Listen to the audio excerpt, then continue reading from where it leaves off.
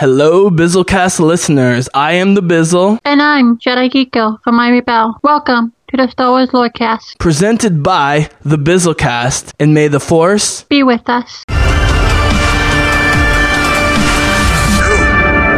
or do not. There is no try. Happy beach here, buddy. Come on. Copy that. We're almost there. You must have 1,000 questions. Where's Ray? Go away! Chewie, what are you doing here? When I found you, I saw what all masters live to see. Raw, untamed power. The potential of your bloodline. A new Vader.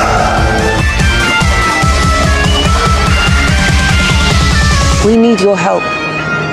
We need the Jedi Order back. We need Luke Skywalker.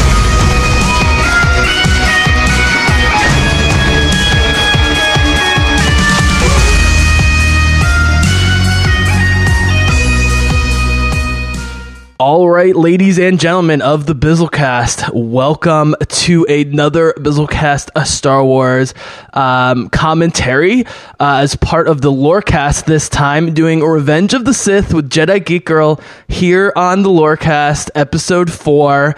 We pushed this up. I had a feeling earlier in the week, Jedi Geek Girl, as you know, about the Revenge of the Sith, and not 48 hours later, the brand new slate of Clone Wars and prequel materials across the board was announced. So I don't know. I must have had a feeling about something. Welcome back to the podcast. What do you think?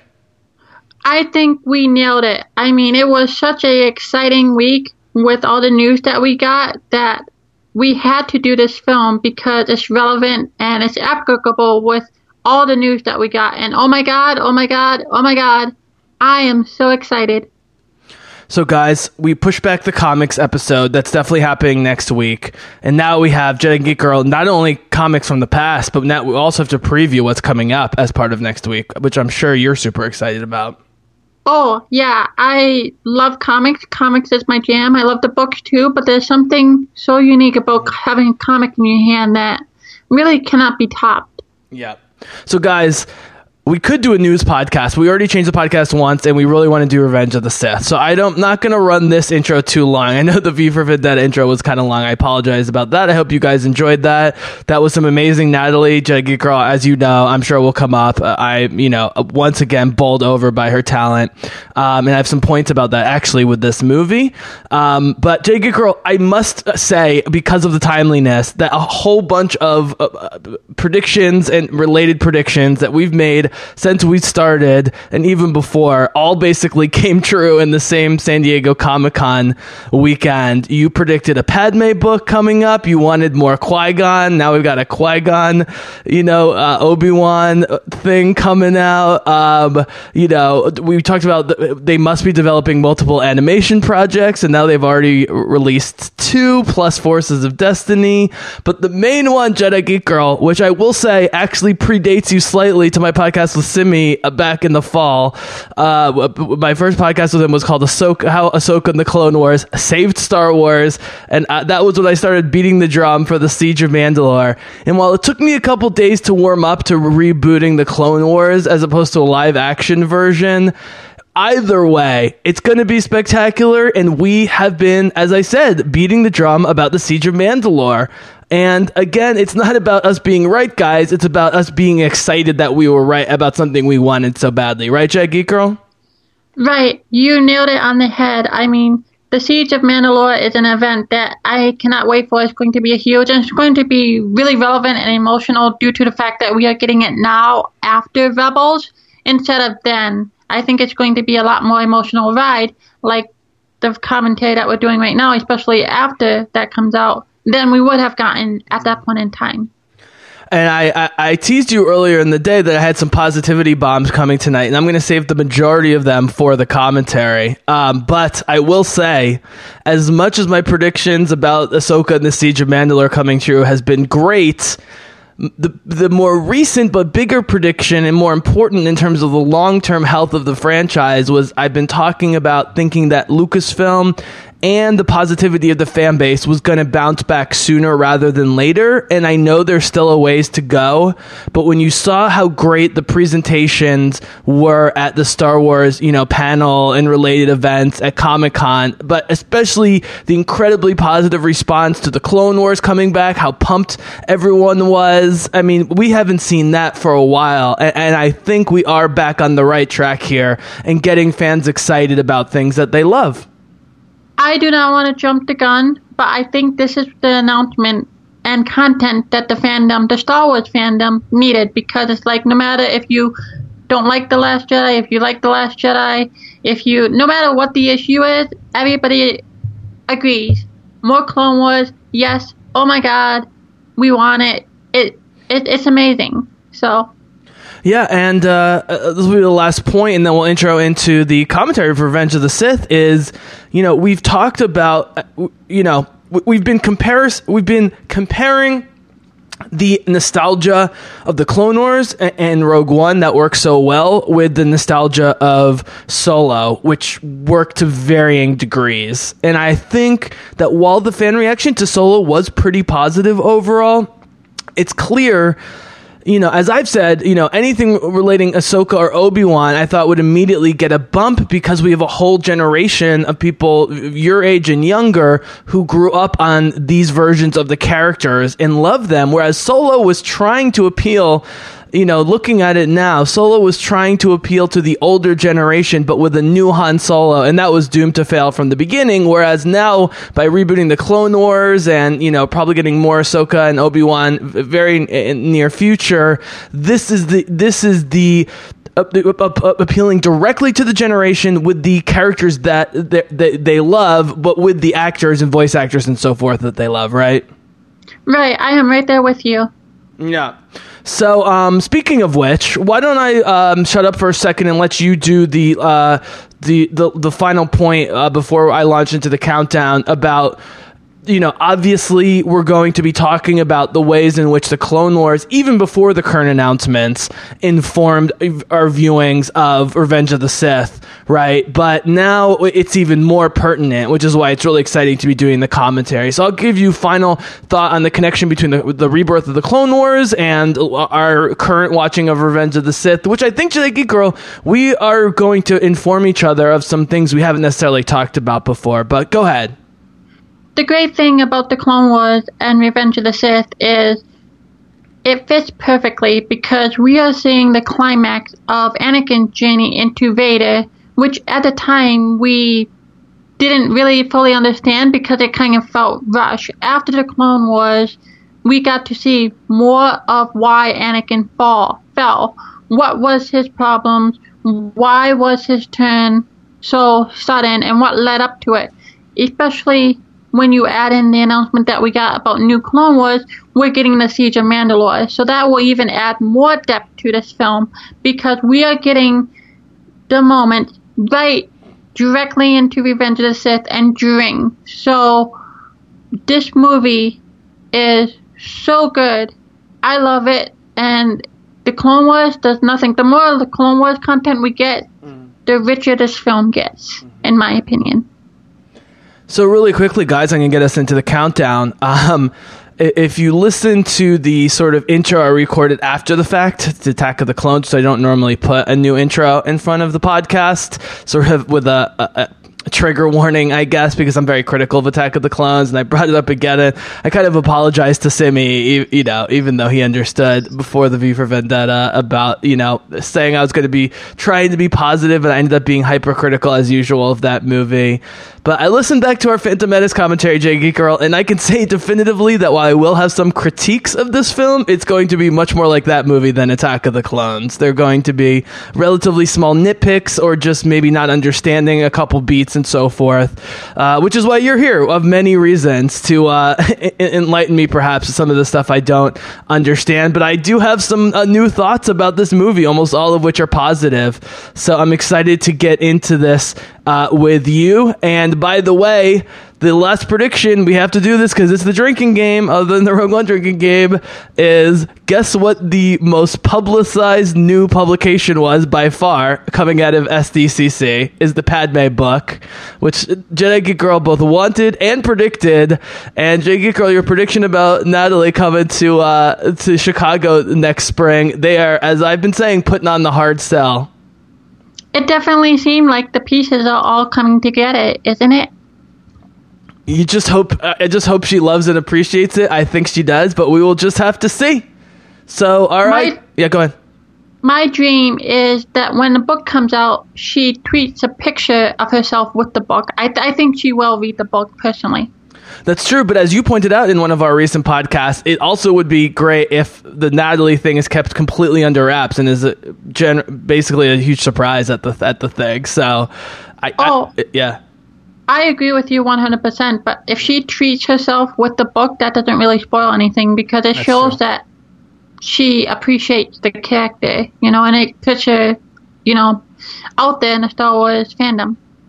I also want her and Ashley Eckstein to be best friends because I could totally see that.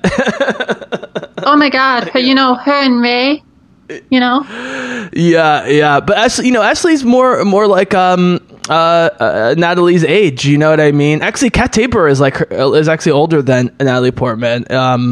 But just the way Ashley's been doing her universe stuff with Doctor Who, with Jodie Whittaker, who I love already. I cannot wait for that.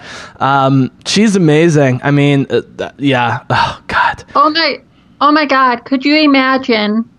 Okay, so you know that her universe, and this will be the last off the track thing I said. You know how her universe for the Clone Wars 10th anniversary sent out a picture of their line with the character actors who play the characters wearing clothes designed for those characters or inspired by those characters. Could you imagine if Natalie Portman modeled a Padme line of clothing?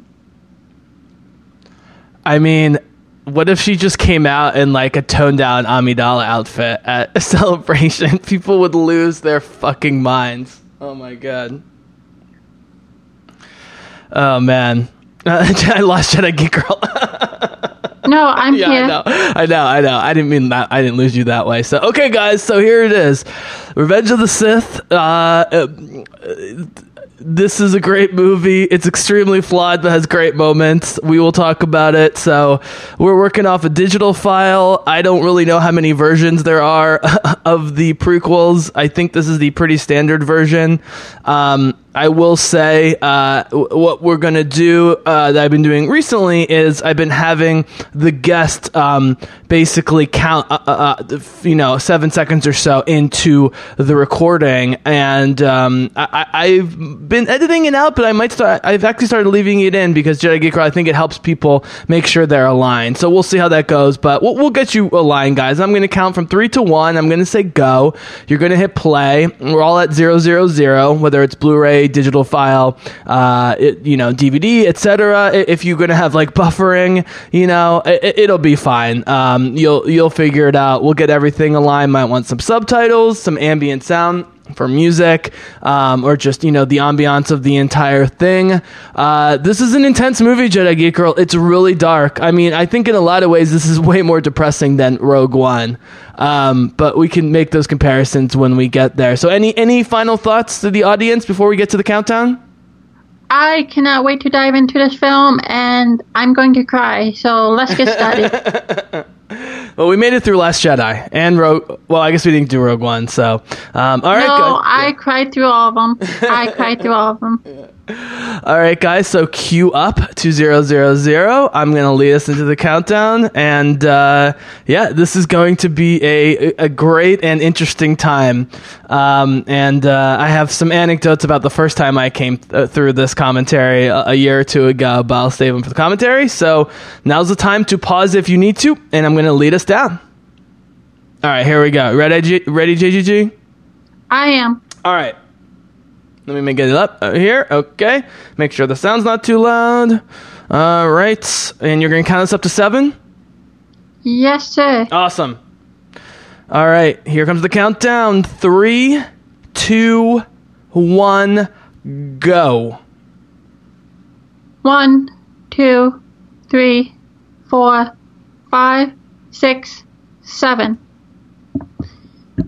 All right, The here we floor go with the is yours, 20th City Geek Girl.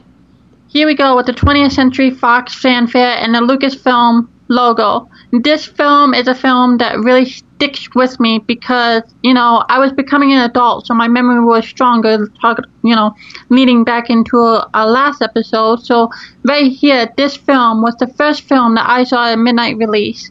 And as we're going to see in the intro, it really captured my imagination because at the time, this was going to be the last Star Wars film. I can imagine people watching this who felt the same thing that people felt back in '83. So, here we go. We see the intro of the movie, War, the Republic is crumbling under attack. We're seeing the end of the Clone Wars here.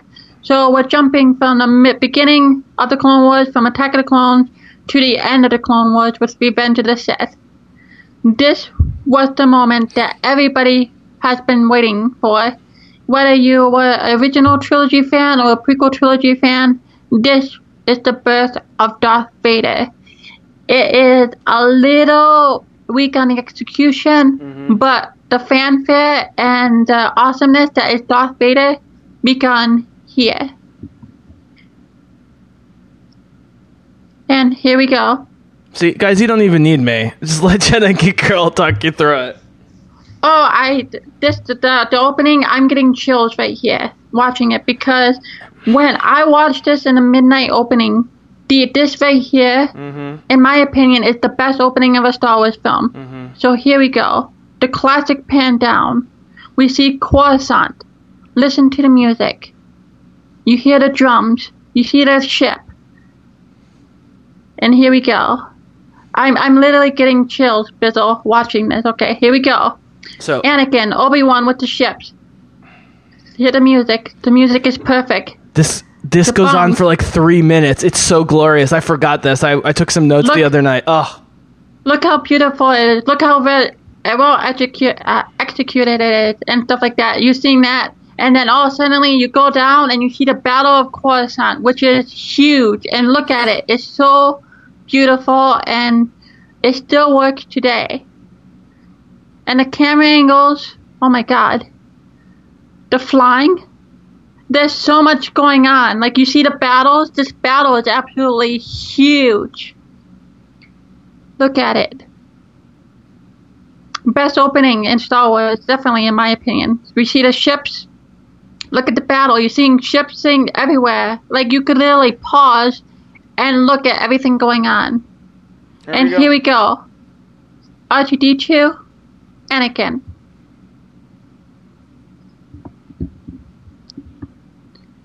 What do you think of that intro, Bizzle? I agree with you. It's the best, and it definitely feels like George Lucas saying, this might be the end, guys, so I'm going all out at the beginning here. I mean, when I was younger, watching this on the big screen, I was on the edge of my seat because we saw nothing like it. And it seems like everything George Lucas was trying to apply in the prequel trilogy got executed here. It's like he went all out. The Arc 130, baby. I got that on my shelf. Woo! The predecessor to the X-Wing, in a sense. But it's got a rear turret and shit. Yeah, go ahead. I love how George Lucas backward designed these ships. Okay. Can I jump in real quick? Oh, go for it. Okay. First of all, this already looks better. It doesn't throughout the movie, but right here it looks better than the first two movies, as it should, being 2005. Second, immediately Obi-Wan and Anakin feel way more comfortable and funny and relatable with each other than the previous movie. I mean, he had such a growth spurt in not just physically, but in terms of maturity. I mean, God, is he handsome. His Hayden Christensen, no doubt about it. He is, and you can see that he has confidence. The scar helps a lot. Obi-Wan being more like the Alec Guinness Obi-Wan helps a lot. I mean, everything's working better. Yeah, it's just so wonderful how they executed these characters in these films, you know, reaching that middle ground of the prequel trilogy and the original trilogy. Like, this right here fits so well into the original trilogy. I love that even though Obi-Wan is almost but not as good of a flyer as Anakin, he hates it just like he hates guns. Obi-Wan hates anything when he's not on his feet with the lightsaber. It's great. And we see Anakin doing spinning. You know? Okay, you ready for my first major positivity bomb? Go for it. Hayden Christensen is perfect in this movie based on what George Lucas asked of him. Maybe better than what George Lucas could have expected. That is quite a high praise. Wow. Yeah. And I am extremely critical of him in Attack of the Clones, although I don't blame him whatsoever. But the more I watch this movie and I look at the lines on the page while he's saying them, and I don't know who could have delivered it better based on George Lucas's vision. And it's a credit to him that he stepped up and was brave and courageous after all the criticism in episode 2 here, and he nails it with these two. Imagine if he got to do it another time, how well he could have done. All right, next point. Clone Wars, these two relationship, even though it's James Arnold Taylor and Matt Lanter rather than these two guys, it leads perfectly to this situation where Obi-Wan is still instructing him, but also boosts his ego in times when he should be humbling him. It's definitely wonderful seeing not only Anakin confident, but Obi-Wan as well. I mean, here's the thing. Anakin is asked to turn from good but troubled to evil on a dime in this movie. Who else in all of Star Wars has been asked to do that? It's escaping me right now. Because there's nobody. Right. There's Luke when he's briefly angry because Vader's taunting him about Leia. I mean, that's about it. Kylo's already bad. Rey's never really tempted. No. Point being, really Hayden was asked to do the impossible in this movie, and I give him unbelievable credit. And honestly, Jacob Girl, watching this, it's not clear to me why he didn't have a career more after this. He does seem like he was blossoming into a great actor, but maybe it was too much. It is definitely surprising, given how well he does in this film, that he didn't have more of a career afterwards. It's almost like the stigma of Attack of the Clones was so heavy that it, it tainted. His smile is more natural. Their banter is more natural. Look at this. This is like Battlestar Galactica. I'm going to make the comparisons about this opening battle. Is extremely, and this was just when Battlestar was getting going. There's things that this does even better than Battlestar, but look at this giant capital ship stuff going on. Oh my God. Here we go. You are also talking about how good this film looks and it's better than the other two, but I could argue that it could pretty much work today too. Here we go. Obi-Wan in action. Flawless. I like how Obi-Wan is the one that in action. Go ahead. Quick footnote. This always looks better on my computer than my television. When it's on a big screen and it's too glossy, I think George Lucas should have toned down the glossiness a little bit. But when I'm able to watch on a small screen and really absorb what's going on, it looks very three-dimensional to me. So it's really close.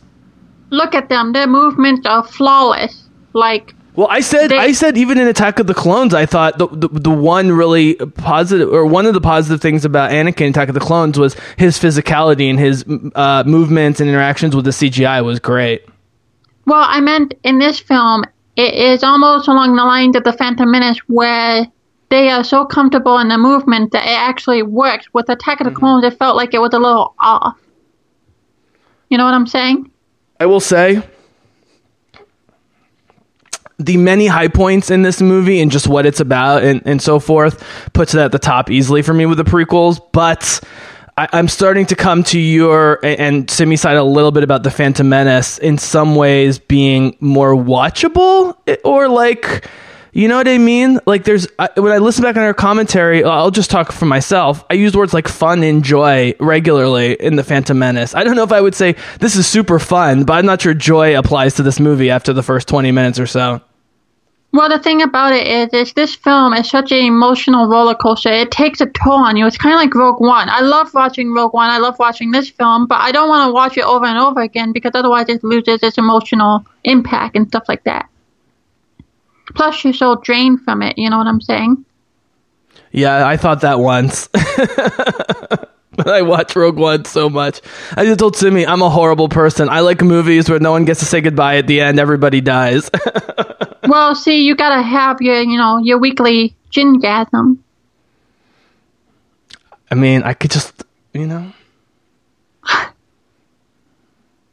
love this little thing right here with R2-D2 and the droids.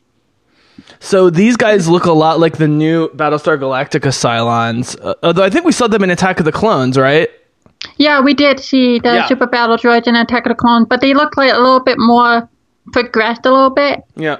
But I do think Ron Moore, a Battlestar, who's a giant Star Wars fan, obviously did take from that and mixed it with the original Cylon design for the Cylons. It's a great design. I absolutely love R2-D2. Always the hero. That reminds me a lot of A New Hope a little bit. I love it. So this this is scene like up here. Sorry. This scene up here, does this work for you?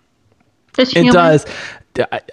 This reminds me of when Jin and Cassian are in the computer system and K2's trying to get the stormtroopers to go away. And then he's like, the rebels, they went that way. And then Cassian on the comm goes, K2, are you there? And he goes, there's one. And then he starts beating up the stormtroopers. Yeah, Hayden Christensen's really good in this one. He's so comfortable in his role, like, and stuff like that. Look at him.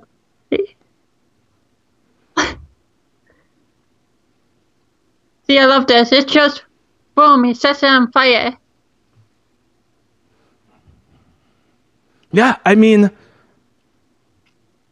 the strongest and weakest part of this movie are effects stuff. And I don't know why The Phantom Menace looks the best of the three movies. It's not clear to me. Here we go. The Emperor in his chair. Not too subtle by Lucas. Who cares? It's definitely a throwback to Return of the Jedi. Yep. Mm. And later in Episode 8, The Last Jedi. Yep. It's very subtle. Like, obviously it's throwback because he's a quote-unquote prisoner here, but it's supposed to be echoing it. Okay. See, now you see Anakin, he's a lot more calm and collected than Attack of the Clones. You see his evolution a little bit, you know. So, do you know what the Uncanny Valley is? No, I do not.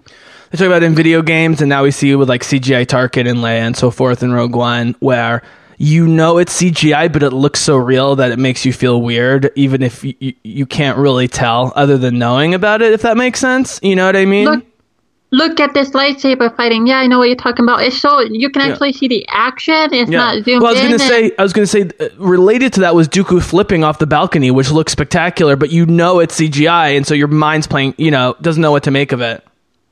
Right, but look how well you can follow the action here. I'm sorry, So, do you think Dooku is really surprised ultimately up here when Sidious betrays him? I do. I actually do, yeah.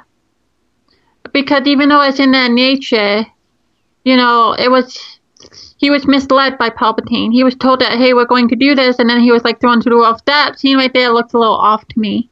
That always, right there. Like, you can tell this. He should have gone back to the practicalness of the Phantom Menace, and he just wanted to go further. But look how... Oh, the lightsaber fights in this entire movie are amazing. I know, I'm sorry. I'm just so caught up in the action here. The key of this movie is focus on the emotion and focus on the characters. Look at the scene there with the blue on the red there. Boom, boom. It's so smooth. This is what should have happened in Attack of the Clones. You see the action. Yep. But they knew that this was the end of Count Dooku, and there goes the hands. Okay. All right. So here we go. So you talked about how the Emperor is working surely through charisma in the Phantom Menace, or Palpatine, I should say. Is he doing any manipulation on Anakin here, or in terms of the Force, or is this sheer emotional and vocal manipulation? It's emotional manipulation because he is like a father figure to Anakin. So he's playing to it, and there goes Dooku. Here's the thing.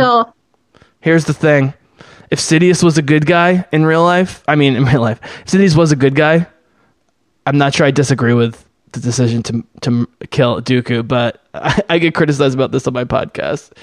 Mercy killing villains, Right. But you gotta look at it at the personal. You gotta look at it in a fictional universe sense. A Jedi is not supposed to do that. So even though if Sidious was a good guy and if he was a politician, that would have been the right move to go. That's not the Jedi's call. That's not their job. But going back, tying this into the Clone Wars, it's just a natural flow of things that they don't think about it like they would have in the Phantom Menace. Like if you look at the Phantom Menace and you look at the Jedi in this film, you definitely see the shift. You see the bond between Anakin and Obi-Wan. So him turning to Sidious's side, totally believable how they set it up in this movie. Him turning on Obi-Wan, though, so quickly, I'm not sure is sold as well. But again, I think that was just Attack of the Clones not achieving its goal. Okay, really quickly, Jedi Geek Girl, nerd stuff. So Battlestar Galactica, they do have these giant cannons on the capital ships, but we never see inside the people firing the cannons, really. Here, even though it's droids, seeing the cannons firing from the inside is amazing. And this is one of the greatest crash landing sequences ever. Serenity, the Firefly movie, which came out the same year, had a also great crash landing sequence, but it wasn't nearly this epic or over the top gorgeous. The thing is, Jake Girl, two things that Lucas never screws up are space battles and lightsaber fights. He never screws those up. Watching the opening intro to this movie, definitely wish that we got a live action movie of this, because it seemed like you could have watched a whole film of what we're seeing right here. And as I said in Attack of the Clones, this movie even makes even more clear why the Clone Wars was in some ways a better form for realizing Lucas's vision. Although this is honestly, Jake Girl, the footage that we saw of the new Clone Wars looks even more high quality than what we've seen in any of the animated series. It looks like we might get stuff this epic. It definitely has taken a step up in quality, So look how beautiful. Like, I love this. We actually get to see. So yeah, I've told about this anecdote before, but I'll say it again, which is when I did this commentary for the first time a couple years ago before The Force Awakens, I tried to be snarky for the first 10 or 12 minutes because I just watched Attack of the Clones, but then I ultimately was just very quickly, I really like this movie, and I was just into it for the rest. So can you recall when you turn around? Oh, there's the elevator. Yeah, it was before Obi-Wan and Anakin even got off their ships. It was when they... I was like, okay, Anakin's still corny, and then a couple more lines, I was like, actually, Hayden's nailing it here with Ewan. At that point is when I bought in. I love the action here. It's so flawless and smooth. I mean, here's the thing. I love the Matrix sequels. I can't complain about blatant CGI. It's just, this looks cartoonish at times with the CGI, whereas the Matrix stuff looks computer generated, if that makes sense. No. Yeah. No, but it's a lot more smoother than in Attack of the Clones. Like, there's still moments that you can see the way it sticks out, but not to the degree of the Attack of the Clones. Can I be honest? The more colorful in CGI he goes, the better it looks. I like this. This is great. This is a version of the force field with Obi-Wan, right? In Attack of the Clones. We see this with... I just watched with Duchess Satine. He's also in a force field of this type at some point. Like, we're smarter than this. And there's R2.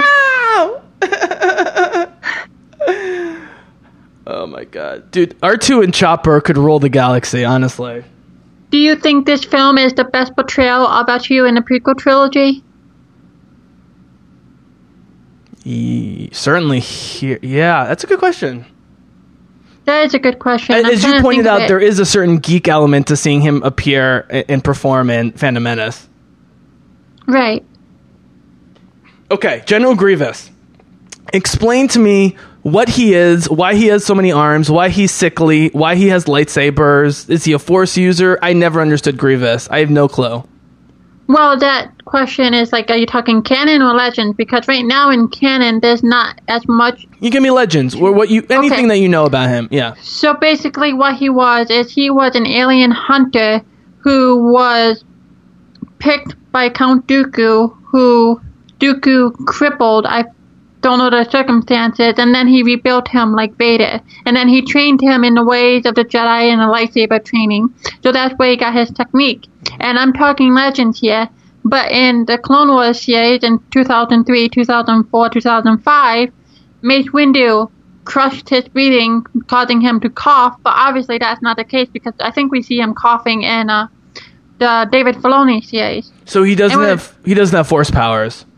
No, he doesn't. He's not force sensitive, quote unquote force sensitive.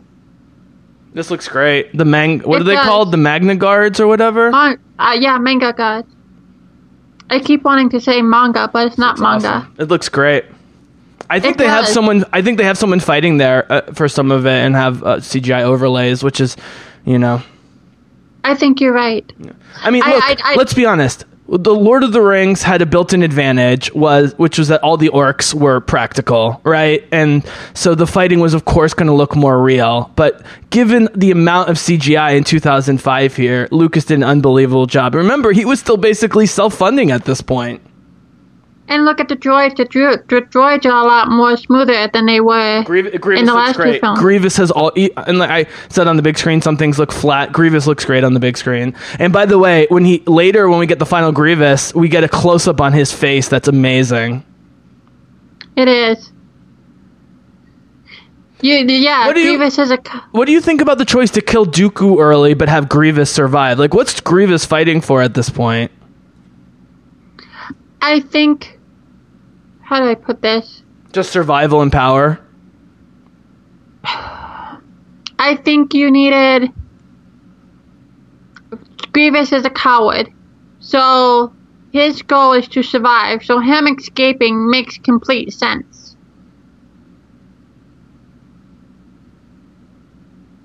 Great quote right there. Time to abandon ship. But if you're talking purely plot, I think you needed to have Obi-Wan I think you needed Obi-Wan to do something elsewhere when Anakin went bad and Order 66 was executed. You needed him engaged in something. Can I get on my Bizzle crybaby soapbox for a second here? Yeah, go for it. So, my initial response, other than me feeling sick all week and being in a shitty mood, my initial mixed response to the Clone Wars announcement was mostly that I just really wanted Siege of Mandalore, specifically live-action Ahsoka. And I think the announcement has at best delayed and probably confirmed we're not going to get live-action Ahsoka anytime soon, which not only have I come to terms with, but I'm really excited about the Clone Wars stuff, which is fine. But you know what's ironic, Jedi Geek Girl? When you watch the Clone Wars, the most human and natural thing in the Clone Wars is the face of Ahsoka Tano. It's so expressive. It just makes you think they could totally pull it off. And the fact that they started structuring entire episodes where she was a lecturer or she was in the library and that was the Clone Wars episode, and they're amazing. I mean, they just realized how important she was and how much great stuff they were getting out of her. So maybe now to transition, I know this was semi-retconned by the Clone Wars coming after this in our chronology, but do you think Anakin is thinking about Ahsoka as he's getting madder and madder at the Jedi Council as this goes along? Oh yeah, clearly. Yeah. We can see that his trust in the Jedi Council was shaken when Ahsoka left the Jedi Order. So, if you look at the downfall of Anakin Skywalker, Ahsoka plays a huge part in it. And we're talking right now over some fantastic music. Yeah. Look at that. Oh, there's R2-D2. I hear a scream. Lots of screaming. I love the little touch right there of the destroying of the tower there. Yep. Looks good. Do they come right in? Yep. Yeah, they do. Mm-hmm. I love that. Like, you almost could put that into, like, a solo film. Yeah, well, Serenity has that shot. The Matrix, one of the sequels, has that shot. It's so convincing when you go in on that. But Jay Google, really quickly, is it fair to say that the rapid and radical turning against the Council, in addition to Palpatine's manipulations, isn't fully sold to us until we see the final Ahsoka episodes in the Clone Wars? And then you're like, okay, Anakin must really resent the Council at this point.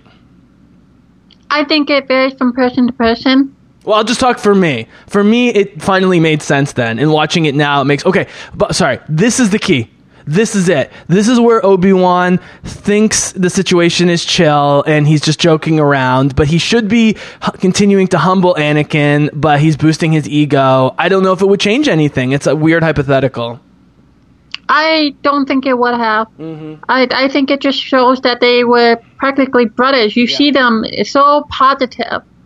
but they really sell in the Clone Wars this that it goes from kind of uncle nephew, older brother, younger brother to like almost like equal brothers in the Clone Wars. We didn't see that in Attack of the Clones. It really builds up to this well. They really sold that. Okay, next positivity bomb. You ready? Go for it. More Jar Jar. If they should have more Jar Jar in this movie, they need a little bit of lightness in this film. And Lucas reacted understandably too much to the haters. In retrospect, I almost wish there was a couple more little Jar Jar things in this movie. It would have definitely been interesting and added a little bit more positivity, humor to, light to the film, because it is a dark film. All right. Look at the film. It's just absolutely beautiful. There's Jimmy Smits. Okay, Bail Organa. Here we go.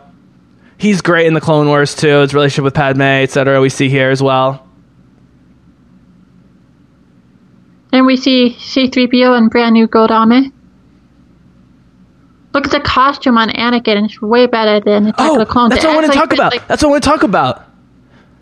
How medieval the costuming is in this movie, especially Anakin's costume and Obi-Wan's costume. They look like Knights Templar from the Crusades, and that's not an accident. People hone in on the fact that he's in black and Obi-Wan's in, white or whatever, or tan, but we'll get back to this later. But I love that they make him look straight up like a medieval knight. It works so well with the milieu. Remember, we talk about George Lucas wanting to project the Roman Empire and the downfall of the Roman Empire into the medieval age, etc., etc. Yeah, I don't know.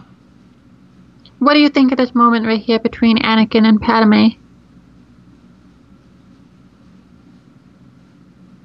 I think Natalie Portman acts her fucking ass off in this movie with what she's given. That's what I'll say.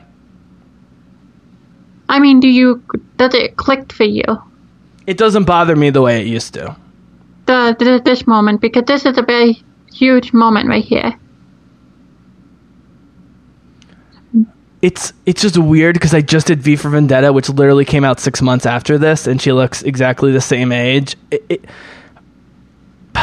I kind of want to wait till the end to say what I'm going to say about Padme, but Padme blows me away. Teaser at the end of this movie. I love the emotions on Anakin's face. Like, he's going through everything in his head. Wait, did she just say she's pregnant? Yeah, that's the moment. So Darth Vader not only ignores the fact that she was pregnant, but that Luke would go to Tatooine. It makes no sense. It does make sense. Okay, well, you can explain it to me over the course of the film. He wants nothing to do with Tatooine. He doesn't want to go back there. Yeah. This is made clear in extended canon material. Look, and you see it in the Clone Wars movie as well. I will say this, Jedi Girl. In Attack of the Clones, she's already a woman and he's kind of still a boy. Now that they're both adults, it's just less cringeworthy. And any cringeworthiness in this film is the writing, and the actors are doing a much better job. Oh, I agree. And now we're seeing Utapau here. Utapau. So does Obi-Wan not see Anakin again? Until the end? I'm trying to think. I think you're right. Yep. So I know we're not there yet, but Obi-Wan riding the lizard is amazing. Go ahead. Right here, this scene right here, where you just see it's not a continuous shot. But it was interesting, seeing the ship come in and land and then him run out.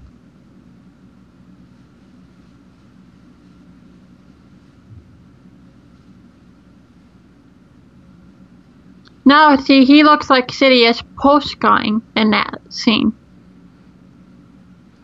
By the way, and then I'm not ashamed. I did not know they were one and the same until before Revenge of the Sith. Yeah, one of our funny gags in The Phantom Menace, which I forgot about, was you being young and naive.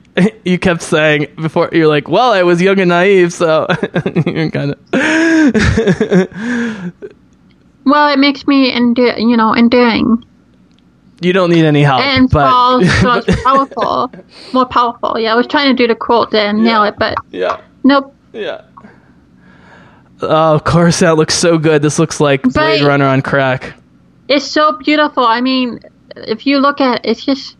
I really think they should visit this year. Okay. I'm not even going to comment on the brushing of hair here in this whole dotingness. in the creep. They should be playing this for creepiness because that's how it comes off to me, and it would be more interesting. But instead, Lucas thinks it's coming off as just pure love. Whatever. My bigger problem, though, J-Geek Girl, is have you ever seen the shows on the CW like Arrow and Flash and Supergirl and so forth? Yeah. The problem is, in addition to lots of corny dialogue, is they're constantly using this slowly spinning camera. The network shows use this as well on their big shows, where they're constantly spinning the cameras. And if you look at movies from Lord of the Rings, but even V for Vendetta, they're constantly shooting close up on the faces of the actors with great backgrounds. And look here, when it's just going back and forth to their faces, it looks great. But then Lucas feels like he needs to do these spinny shots to add extra, drama. And I'm not a huge fan of that technique. They're good here. They're okay. I'm gonna give it to them. You're talking about the quick back and forth? Oh, here we go.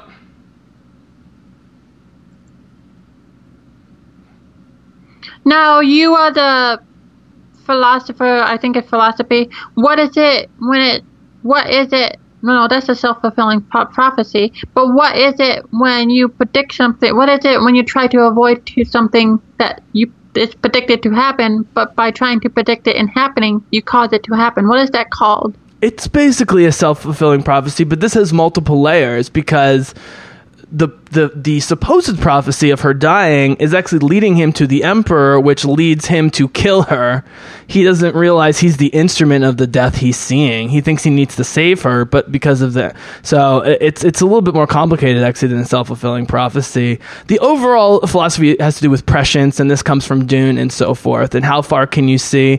But really, what it is, J-Geek Girl, is a scientific principle called the Heisenberg uncertainty principle, which basically states that the observer affects the observed, and we can see this on every level. You can't observe anything objectively, right? He's seeing this prophecy, but then he starts acting differently because of the prophecy, which then leads to the prophecy, if that makes sense. Yeah, and so that's ultimately what's going on. Is it's also go ahead. What I was going to say is the thing about I like that looking into the future. Into the Force is constantly moving, like Yoda says. So even though he sees it happening, it's one of many possible futures. Yep.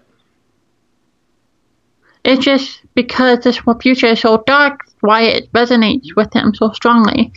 And we got to see the little trinket that Annie gave Padme when he was younger. I love that tying into the Phantom Menace there. Woo!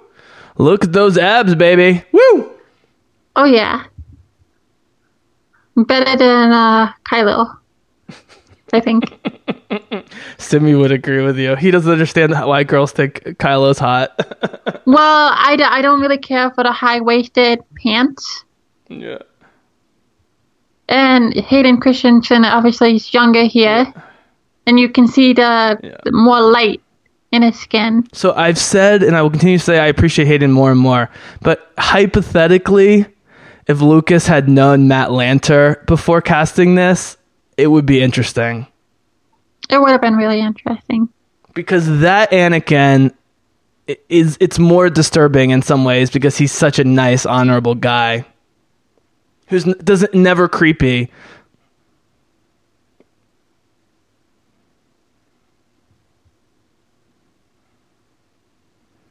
Beautiful shot here at the temple.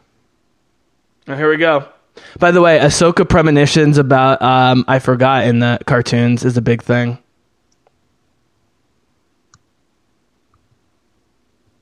Look how respectful he is and composed, and look at the lighting here. I love the lighting here on Anakin and Yoda here.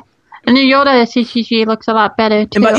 Also you pointed out, you want to sell CGI Yoda? Put him in shadow like this, or partial shadow. It's a great way to sell it. I mean, they didn't need to sell it. He already looked great, but he looks better here, as you pointed out. He does.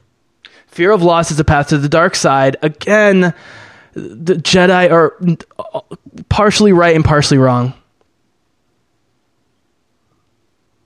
And this is a more down-to-earth Yoda because of his arc in the Clone Wars. Can I bring a Clone Wars episode that I watched today, Among the Million, that reminds me of this?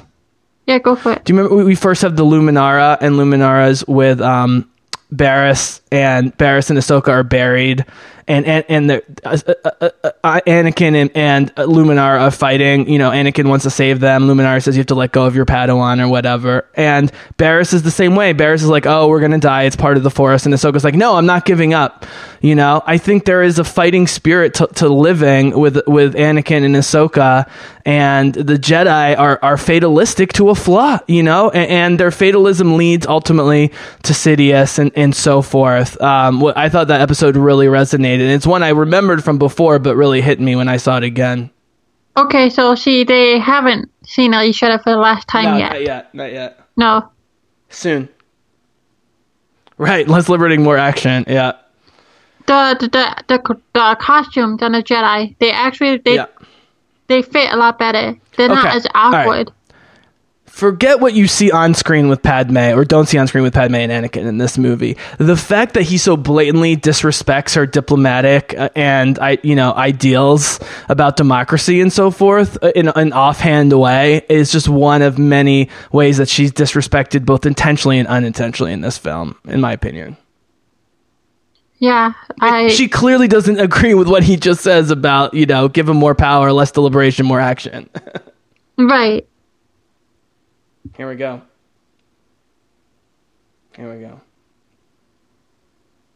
By the way, tease, the scene between them watching the Cirque du Soleil carnival performance is one of my favorite scenes in all of Star Wars. I can't wait for that. Ian McDiarmid does such a good job playing such a delicious villain.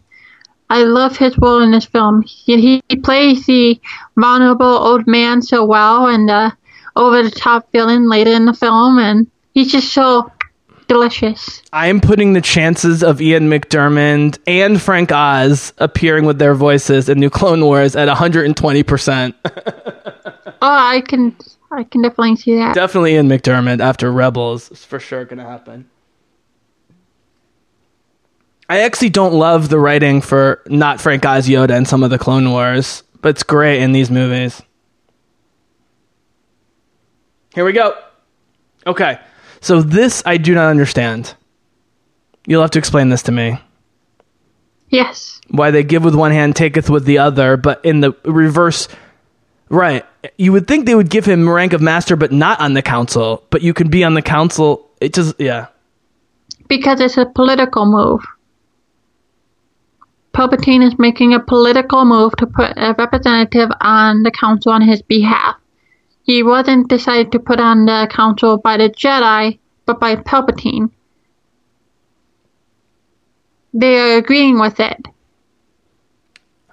But because it wasn't their choice, they're not going to properly elevate him. Jedi Geeko, I know we don't agree the extent to which is the case, but I know we agree that there is a Sith virgins working them. And the fact that Yoda doesn't realize who Darth Sidious is till the very end of this movie, and the way Mace Windu's acting and so forth, it seems to me, even with the Jedi's arrogance, they're irrational here to an almost unbelievable degree if you don't bring in the Sith virgins theory. If you look at the Clone Wars series, you can see that, well, we look at it and it's very simple. There's a lot of twists and turns, and they wrestle with it when they should have been a lot clearer. I mean, that's the point of the prequel trilogy when it comes to the Jedi, is that they're so flawed that you just shake your head like, don't you see this? No. And we see this in real life.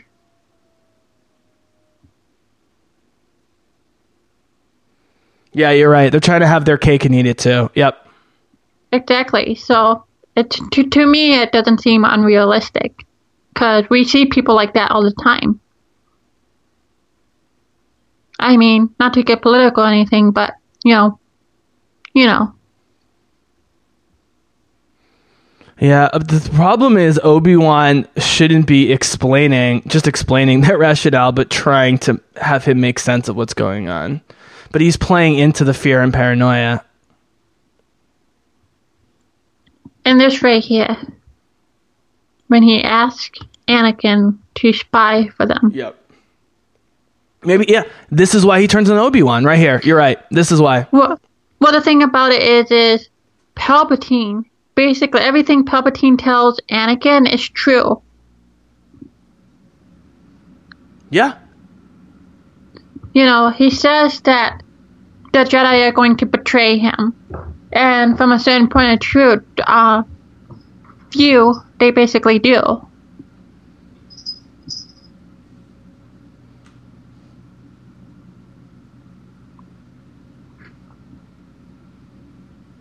Allegiance to the Senate. Yeah, that's not problematic at all. I mean, they shouldn't be on Coruscant for so many reasons. I agree. They shouldn't be in a political arena. I mean, here's the thing, Jedi Geek Girl. In some way, okay, first of all, guys, I want to apologize for if you understandably took my comment about George Lucas being a bad director out of context. George Lucas is an amazing director at times, but the way he handles Natalie Portman, which maybe we'll get to later, really just made me angry, and so I went off on him in Attack of the Clones. Whatever. Maybe we'll get back to that. But I think they almost didn't play up the father figure fact enough. Fact enough with Palpatine. It's implied so heavily that he's the father he never had, right? Or whatever. They almost could have, I was going to say I accused George of being heavy-handed, but at other times he's not heavy-handed enough, and they maybe could have played up that fatherly role a little bit. They definitely could. Like I said before, it seems like they were trying to cram so much into the prequel trilogy that some areas that should have been explored more should have been. And look at the cutaway here. It's just, so this is template of design for the the Clone Wars. Different thing. All right. Jay Geek Girl, we've talked about this before, but many young female Star Wars fans really like or love Revenge of the Sith, but realize how problematic Padme's role or lack thereof is in this movie. So I want you to talk about it. You don't have to right now, but at some point I'd love for you to talk about it, because I know you love her, but also realize that it's complicated and problematic. The whole thing about her portrayal in Revenge of the Sith is that there's actually more to the story that got cut out of the film, and because of it, her character really suffered. You can see the little conflict between them right now, with their political views and stuff like that, and there's more to that in the deleted scenes. Whoa. He was just a dick to her. He's abusive. I don't know why she puts up with his abuse.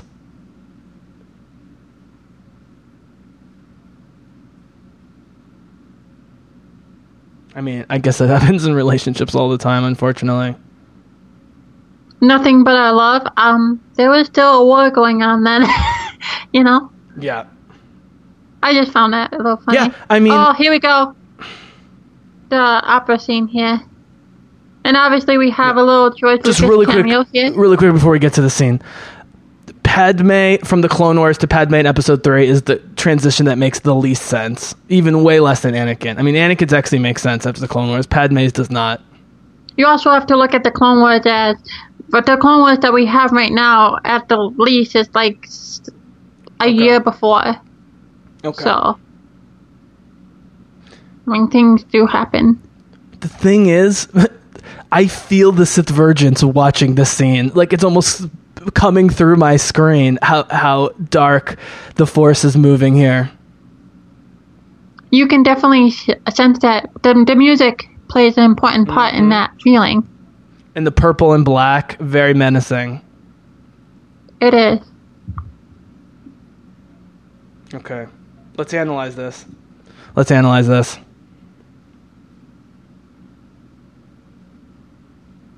I always think he kneels longer, but he goes to sit down in the main seat. Look, he's in the Emperor's chair, essentially, in the middle here. Watch this. Yep. Doesn't even think twice about it. Mm-hmm.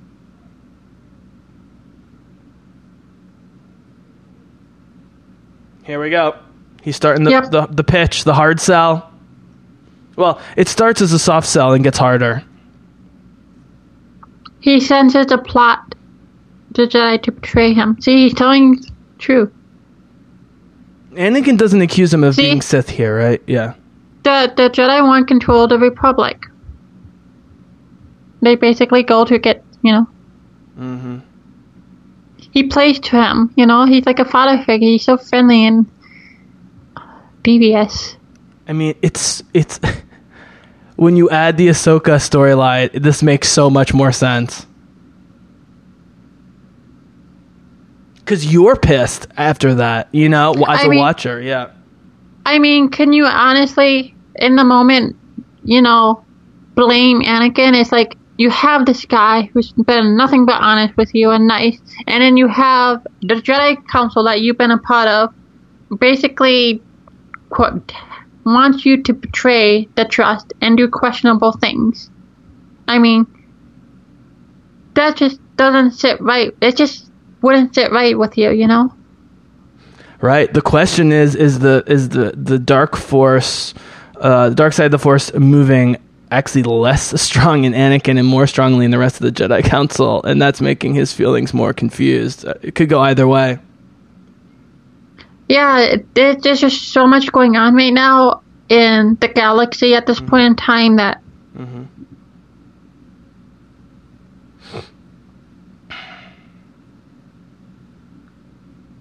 sounds like a lot of people I know.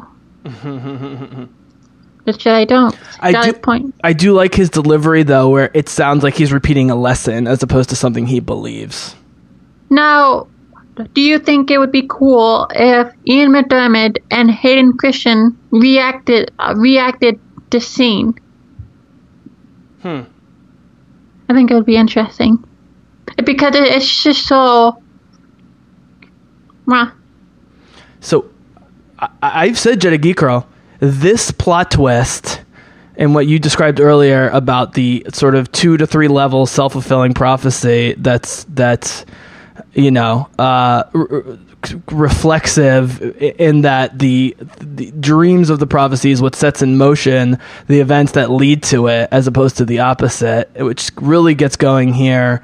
I think is one of the greatest and most unappreciated, maybe the greatest, most unappreciated plot twist in all of Star Wars. Again, having read Dune and similar things, you get into prophecy and prescience. This is so interesting because Darth Plagueis in this entire thing could be a lie. I'm not saying it is or isn't based on legends or hold on one sec, or current canon. But the fact is, this could all be a manipulation from beginning to end because he's just trying to achieve a goal, which is for him to become Darth Vader, to turn against all the people that he loves. Go ahead. Oh, I was going to say here, we got a scene coming, the moment here that's really beautiful. But anyways, quickly I want to talk about Darth Plagueis. I remember when this film came out, people did not know if he was real or fictional. He became canon and he was created an actual person. But at this point in time, you don't know if he is telling historical fact, if he is telling a legend that is inspired by historical fact, or he's just telling something to his teeth. Let's work backwards. We know saving from death is bullshit, so why can't Darth Plagueis be bullshit? Not from a Jedi. Not from a Jedi. It's all a lie. Beautiful it's delivery. All a lie. He can't help save Padme. But he's too far gone as Vader by the end to even question the fact that it was all a lie that led to him killing Padme. I don't think it's a I don't think it's a lie. The point is, the reason I think it is brilliant is because it could go either way. I'm praising it for the fact that the effect he's trying to achieve, he achieves regardless of whether it's true or not. I agree 100%. You could definitely go either way with it. Paul. You can't really say it. Gosh darn it. Do you think Yoda, part of the reason he goes to the Wookiees this early, he subconsciously feels like he needs to get away from the situation and never really trust the clones? Well, the thing about it is this is actually covered in a unfinished arc of the Clone Wars, his relationship with the Wookiees. He goes to them because of his relationship with the Wookiees. Ki-Adi-Mundi? But if you look at the Clone Wars series, Yoda knows that darkness is coming. But he continues to clog the real emotion, despite knowing this.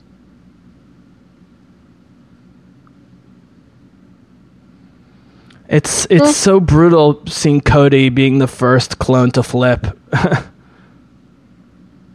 There is so much action in this film. Rookies. Yep. What?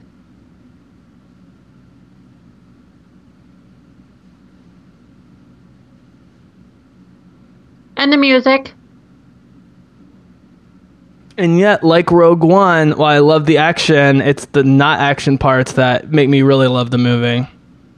Yeah, this movie, it seems like it has a good balance of action and non-action.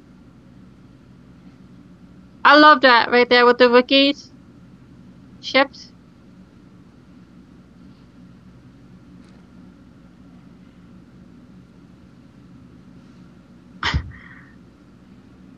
Here we go. This is the last moment. How do you like the CGI Wookiees or the more practical ones we saw in Solo? Actually, I think I'm right now, without thinking about it, I think I gotta go with this one just because the rookies that we saw in Solo, most of them were like malnourished, you know. Yep. Here we go. Here's the speech. This is right. Pumping his ego even more. Yeah, but that line right there is the worst because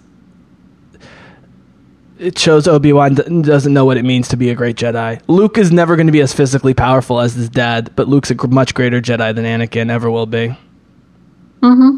Right here, last moment. Goodbye, old friend. Your force be with you. And that's the last moment. Look at that. Yeah, he's just creepy. I don't know. It just... Here we go. You know, you're watching this film and you know what's coming. When the first time you see it, the dread. Like this whole film, you know what's coming. And you're like, no. I just always forget it gets put in motion this relatively early on. All right, here's the clones who look just like their animated selves. But they look a lot better than Attack of the Clones. Oh, yeah. And we see their faces. Mm-hmm.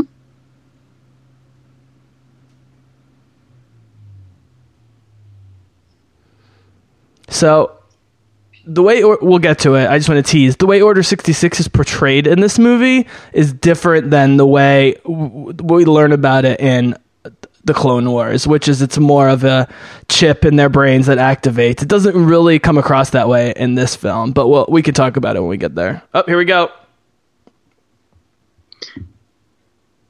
All right, so is there anything between Obi-Wan and Padme behind the scenes? No. I'm not a shipper like that. Yeah, but but Anakin's jealous. He brings it up later, or doesn't he? Well, we see in the Clone Wars that Anakin's very jealous. Oh, he came by here this morning. Mm-hmm. We see in the Clone Wars that Anakin's very easily jealous. Yeah. He's jealous. And we see the same bedroom in Attack of the Clones.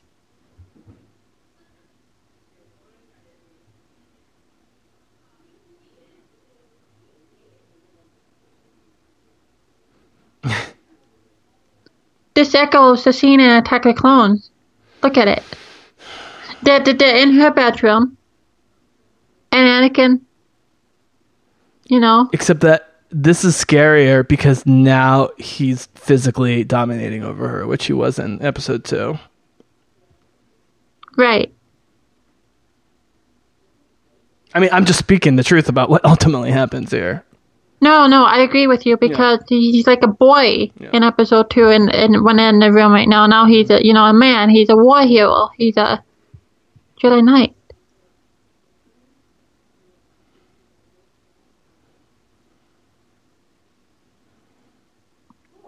Yeah, and because of the way Palpatine manipulates this false prophecy is why I'm okay with the dying in childbirth thing, you know? It's sold through the fascination with how those events unfold. Mm-hmm. All right, here we go. I remember seeing these aliens for the first time and how creepy they were. Because if you remember the trailer, we just see them smile. We did not know what to expect from them. Mm-hmm.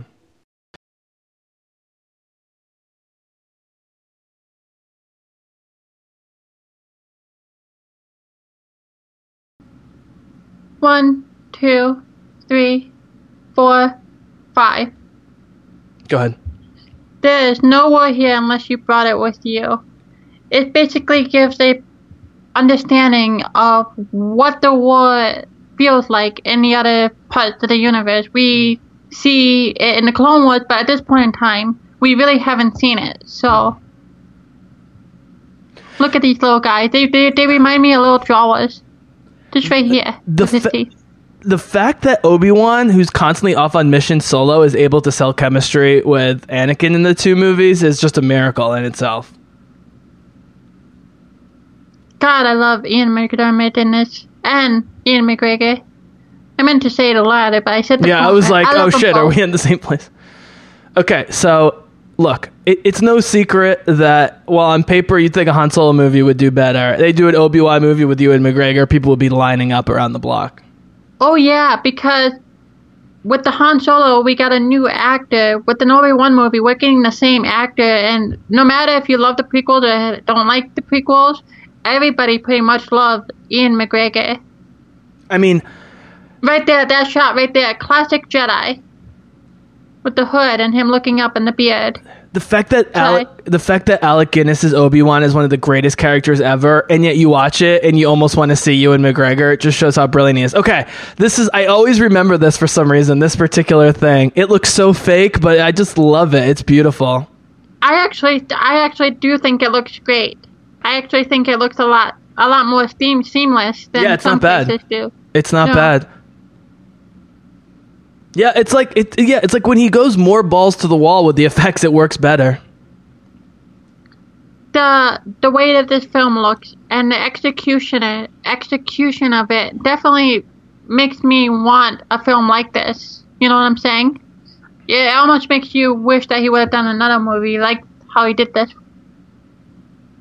The problem is Episode 9 has so many strands, they're not going to have nearly enough time to do this kind of world building, I don't think. Maybe,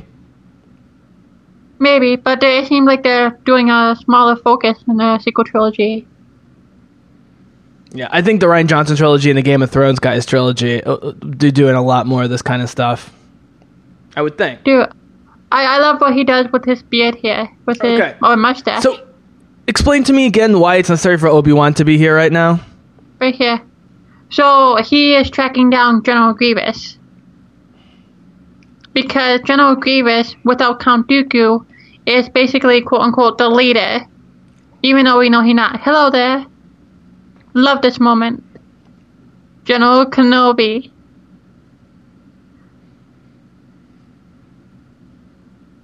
Look at his confidence. I love this pose right there. Look Don't at his you? hair. It's all tousled. I love it. Look how tousled Yeah. his hair is. Yeah. Look, he is so well refined as a Jedi. Boom. Thing is, Obi-Wan's mischievousness is what makes him great and strong at times, but also blinds him to how serious the situation actually is. He thinks But they've won already. Yeah, but look, he is so confident. I know, but he shouldn't be. Based on Anakin and based on what's going on with Palpatine, if he knew what was going on, he wouldn't be this confident. Here we go. No, but it shows the arrogance of the Jedi. That even Obi-Wan is susceptible to it. Look at the grin. It's like, I got this. He's so in it, man. Ewan McGregor. Ugh. Oh my god. Seeing this for the first time. This makes so much sense, too, as an attack. Oh yeah, it does.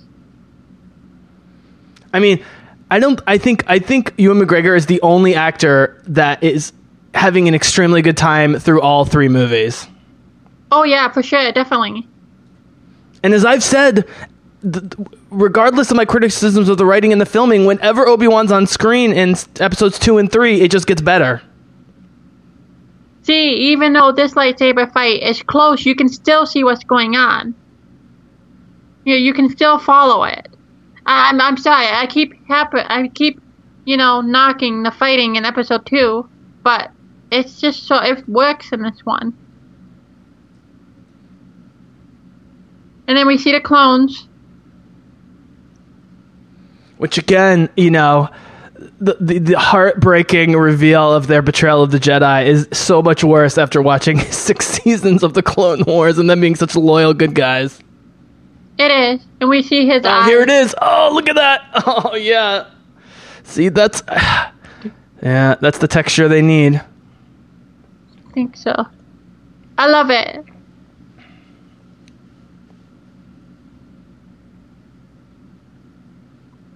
Can I ask you? My goodness. Hold on. Okay. Before we do, what is one common theme that I keep saying whenever we do commentaries? I don't know. My goodness, this is the better than I remember. It's so good. But you had a question. Go ahead.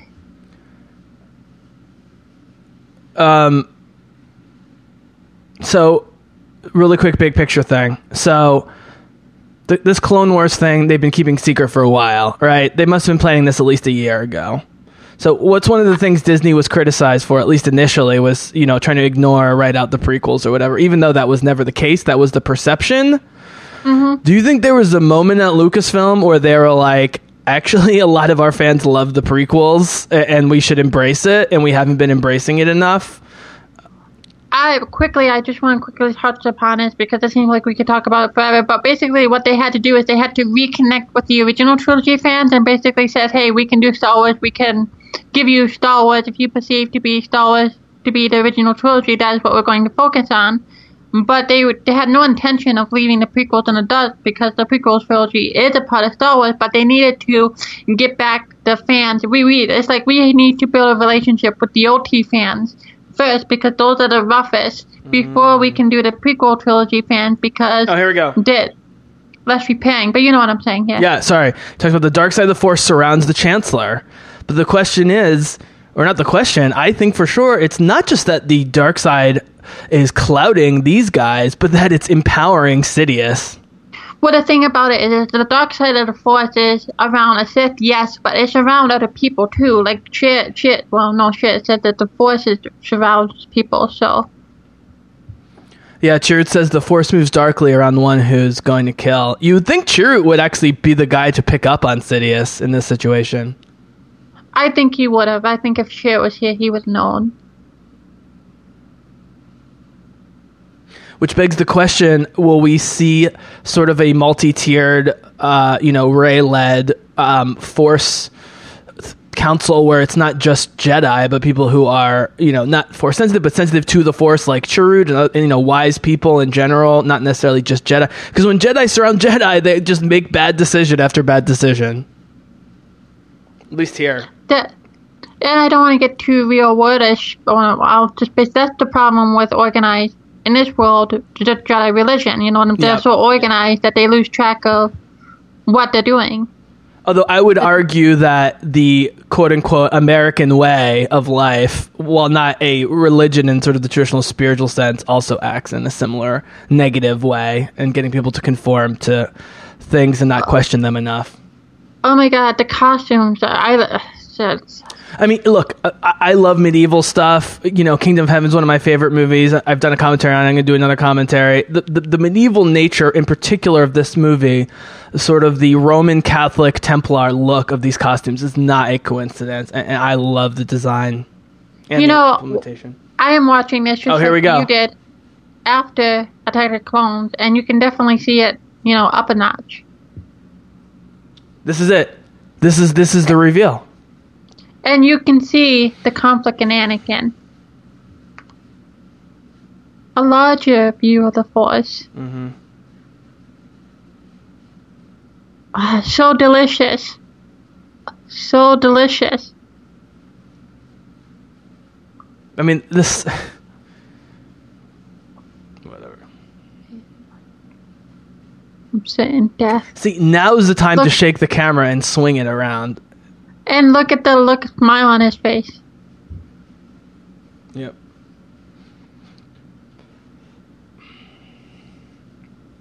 Yeah, because he put the dream in there. I don't know. I wouldn't agree with that. He clearly did, because it's not true.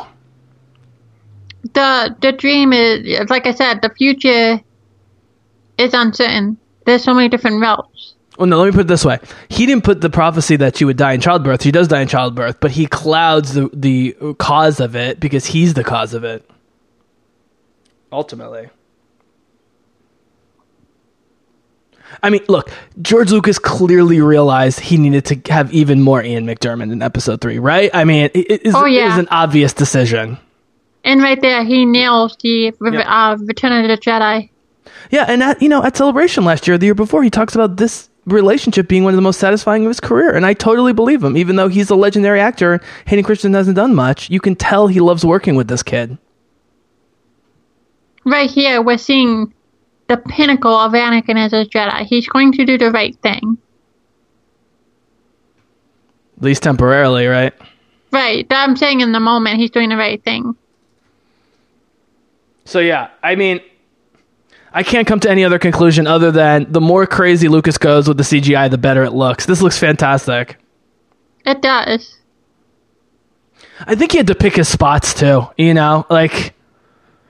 Well, I also think he had to work on his technique and, yeah, not only that, but a lot of technology developed in the 6 years of The Phantom Menace to Revenge of the Sith. And look, J.K. Girl, I'm going to be honest. There are things, effects-wise, in the prequels that look better than the new movies, and there are things in the Clone Wars that look better than Rebels. And watching the Clone Wars again... It's so cinematic the way they swing around the camera. There's too much fighting for my taste. I love the Rebels plots and characters, but the Clone Wars, shooting, quote unquote, like in terms of cinema, is spectacular. And again, we see a fight like we never have seen before. Right here. But no, I agree with you about what you were saying about the prequel trilogy and moments in the sequel trilogy. Do you think beating Hut? Well, do you think Lucas was considering having Dooku be the one to last this long in the movie, but he's like, you know what, I need Anakin to kill him early to set how dark things are? You need to get rid of Dooku to set up the stage of Vader taking the apprenticeship from Darth Sidious. And you needed to have time for that to soak, so it makes complete sense. Right here. Mm-hmm. So uncivilized.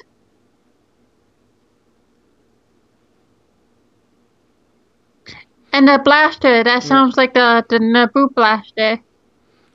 I think the main problem with this film, even compared to episode 2, is the pacing is really... I mean, we're an hour and 7 in. It's... And yeah. No, go ahead. Well, I was going to say, what about an hour and 7? Yeah, no, I'm just saying, it's... The second half of this movie always is longer time-wise than I think it's going to be. But then you get to the final act, and you're glad that you have that long extended bit, One of the key things that led to the downfall of Anakin Skywalker is the lack of trust Mace Windu had in Anakin Skywalker. Can I ask you a question? Go for it. So you take Hayden's Anakin's like darkest 5 to 7 moments or looks or whatever in the final 2 movies. Does Matt Lanter's Anakin ever have one moment as dark as some of the darker Anakin moments in the movies? I'm not sure we ever get that. The Mortis trilogy. It's very brief, but we see it in the Mortis trilogy. Can you elaborate for our listeners?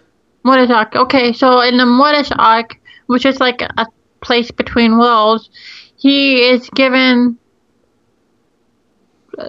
was shown by the sun a glimpse of the future, and he saw himself become Darth Vader. And in an effort to not become that, he becomes that. So basically he turns evil, and then he is purified by the Father, basically undoing what the Son did. Mm.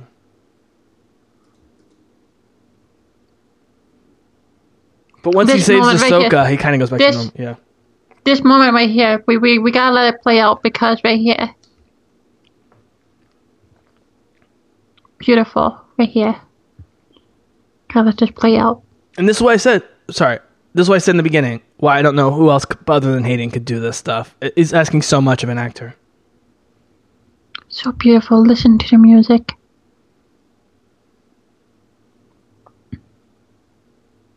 Yeah, this almost sounds like Lord of the Rings shit with the vocals. Like you can, right here, they're doing the acting with the facial expressions and body language. These parallel scenes here tell me that Lucas can pull this stuff off. He maybe should have done more of it, but it's really effective when he does go for it. Now we see Hayden Christensen's look. You can already see the darkness settle in. And Padme right here, she knows where the Republic is going. She can see it. The Chancellor has been in power for 13 years. But couldn't you at least have her be in the Senate in some of these scenes as opposed to just wearing a dress and standing on a balcony? I mean, she had her scenes, but they were cut. Yeah. It sucks. It sucks. It really does suck. I recommend watching the deleted scenes if you haven't, listeners, because you get to see a lot of Padme's arc. We see the Muleman here. All right, here we go. Now look how dark. See the moment. Dark here. But the Padme book is the most prioritized in this next wave. They're clearly trying to step up their game on the Padme front. Oh, here we go. This party's over.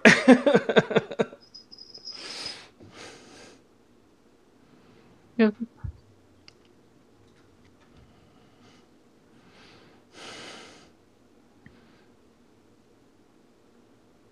Mace Windu turns out to be not the best fighter. He's pretty decent. It's Sidious, yeah. It's decent then. Does Sidious fight with two sabers in the Clone Wars? Yeah, he does. I don't know how they got Ian McDiarmid to do this. It looks amazing. I guess they got old Obi-Wan. They got Alec Guinness to do it in the original. Well, they do a lot of editing here because neither one of them are good fighters. So this is all editing.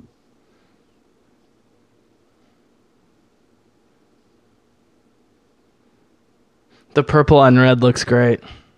It does. I would have staged this a little differently, but it's super dramatic. I think like I said, it's all editing.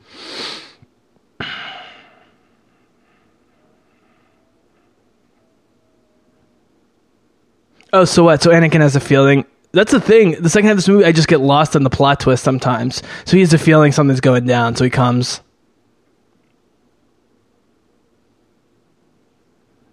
Whoa. Flippy flip. Flippy. Yep. That's some good shooting right there. Right here. Yeah, right there. With the window. You know someone's going out. It's not going to be Palpy.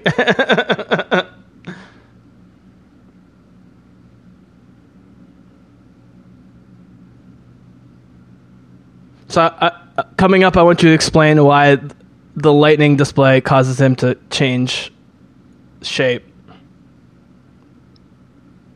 It disfigures him. So he'd never used the full powers before, I guess.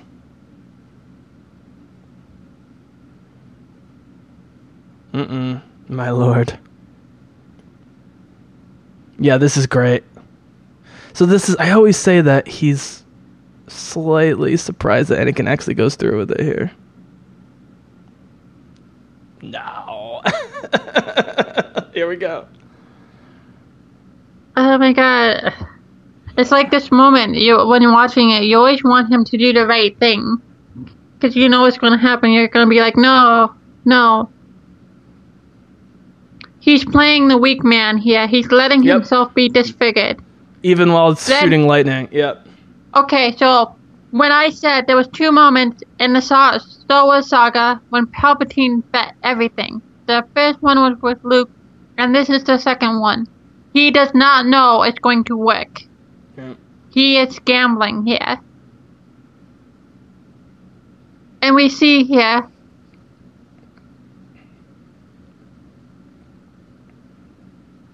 playing the weak man. Raw. I love how they're building up a bit.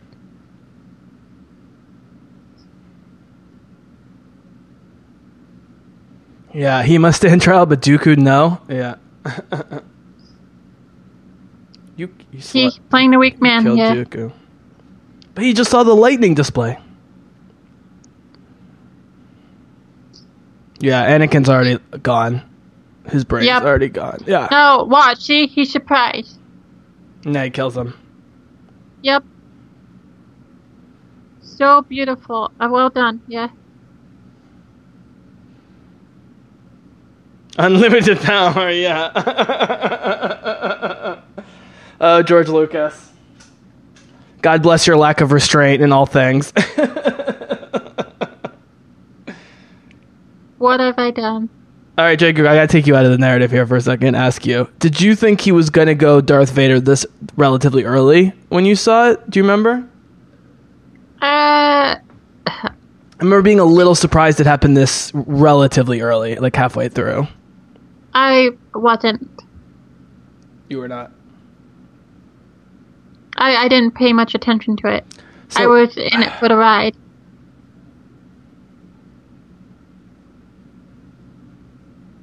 I'm not gonna lie. When I saw this scene in particular right here, I wasn't totally sold that he would embrace the dark side this fully. But given everything we know now and seeing all these things many times, Clone Wars, etc., it makes sense. He basically knows that he cannot go back. He did something that there's no coming back from in his perspective. So he has to follow through. Right, and yeah, Kylo tries to convince himself of that fact all the time, but he's constantly drawn to the light. Right, but, Anakin's not affected by that. But, Kylo's pulled to the light, Anakin's pulled to the dark.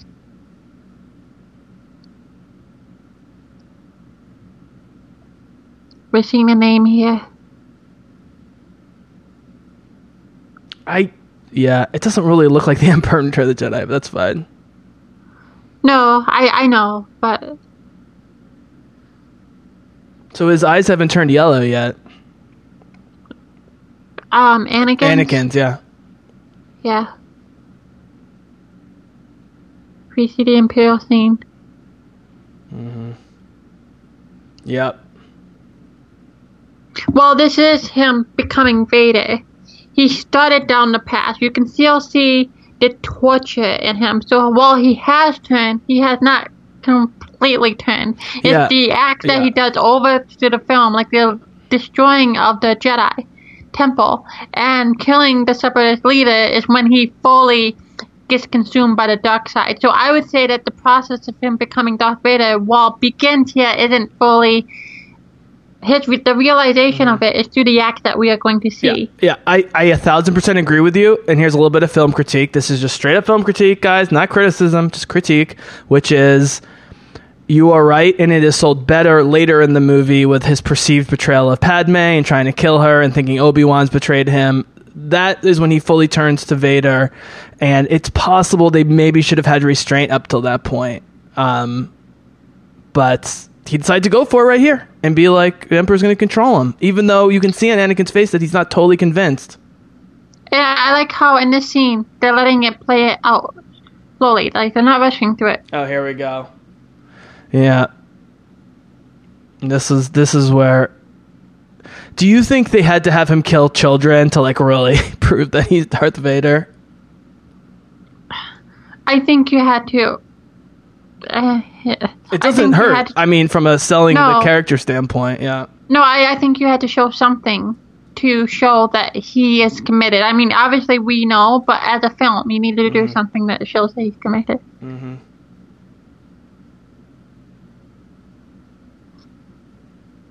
Look, the scenes play so well. Like it's a nice flow right here, and not going too quickly. Can I just be honest about the Skywalker boys here real quick? Quickly. The fact that they're not the smartest, the sharpest knives in the drawer, it really helps Luke and it really hurts Anakin. Like, it helps Luke that he's very centered and doesn't think too much. I mean, here we go. Even in Last Jedi, Yoda makes fun of him for being a dummy, right? Let's be honest.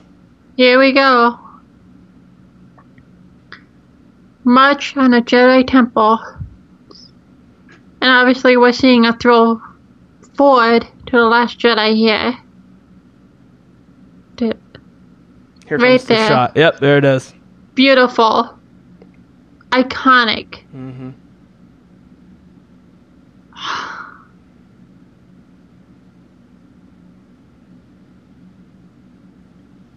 I remember being shocked at the younglings thing the first time I saw that.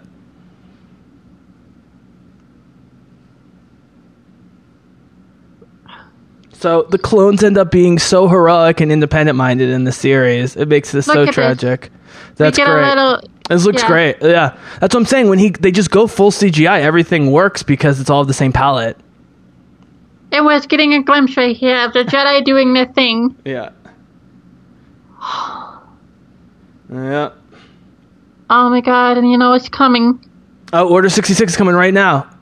Yep. Is that there's the that's- lightsaber. Is that Cody? That's Cody. You bastard. Right here. Oh. Yep, they're gonna try and shoot him down.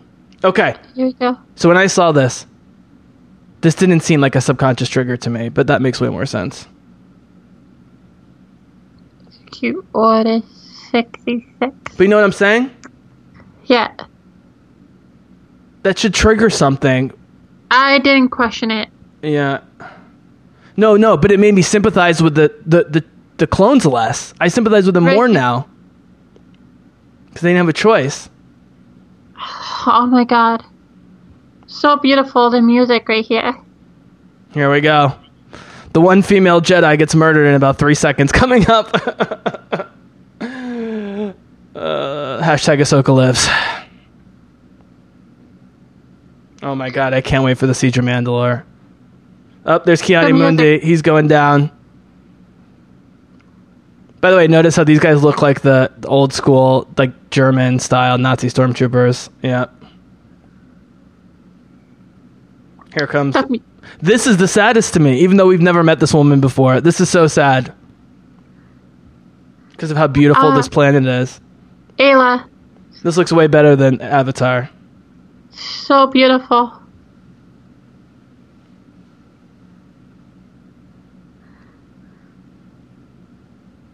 I wonder how much he got paid for that. Yep. You screwed up, Yoda. You dumb idiot. There's a Sith temple underneath your feet. How can you not know what's going on? Plo Koon.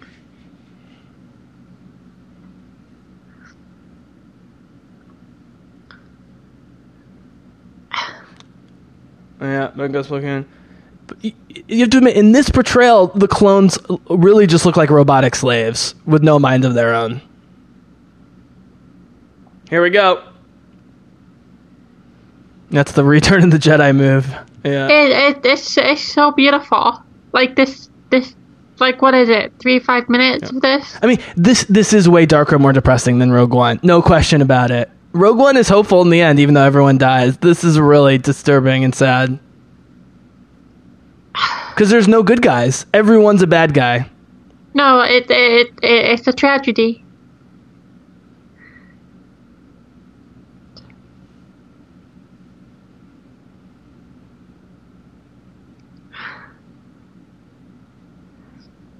Whoop. You know, Yoda's portrayal in this film is obviously way better than in Attack of the Clones. I mean, not only is he wise and a counsel to Anakin, but his movements are a lot more fluid and a lot better. And he gets a lot of action, too, you know? I think Yoda looks great physically in all the movies. The fact that he would never even consider that there was a multi-level conspiracy going on, it just... Oh, here we go. I can't believe they got away with this in a PG-13 Star Wars movie. Especially after Ahsoka taught these kids. Oh. Yep, here's Padme looking out the window again, doing nothing.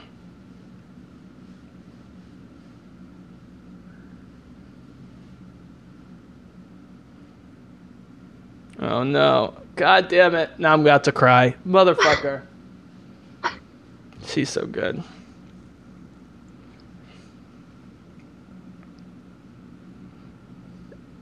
It's absolutely brilliant because we, at this point in time, when this film came out, we did not know these characters as well as we do now.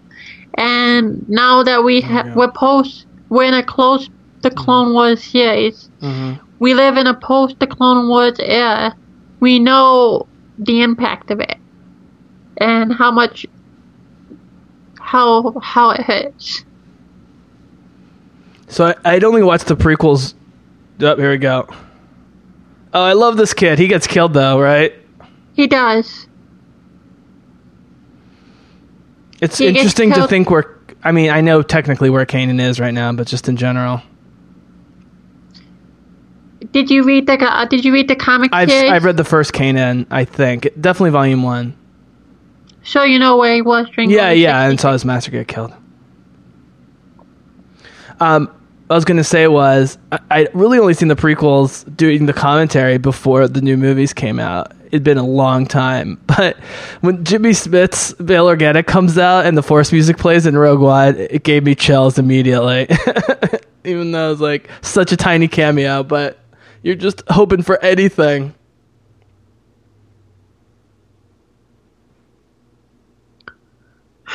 I mean, the fact that Bail and Ahsoka and that small force was working during the time post this is one of the only things that gives you hope, right? I mean, that keeps it together. It is. Like you can definitely see the darkness.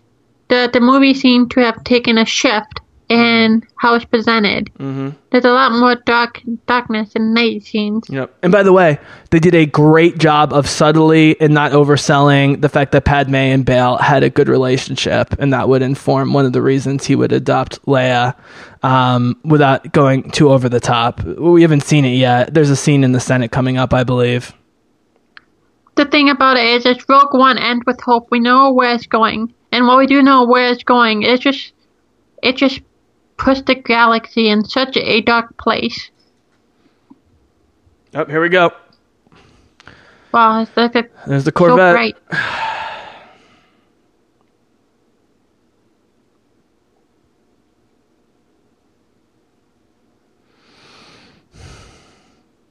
Is that the same Corvette? Yeah, I believe that is the Tantive 4. The Tantive 4? Mm-hmm. Yeah. And right there, on the same platform that he killed Grievous. He steals Grievous' ship, which needs to be a Star Wars Destiny card.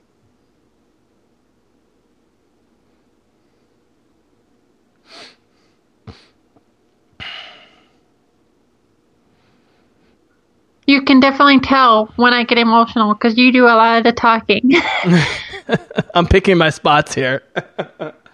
I was going to say, when you see modern sci-fi movies like Guardians of the Galaxy, they're great, but it just shows how amazing the space stuff is with Lucas in the prequels.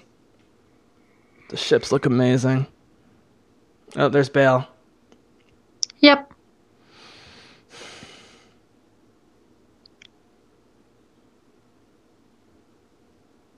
Yep.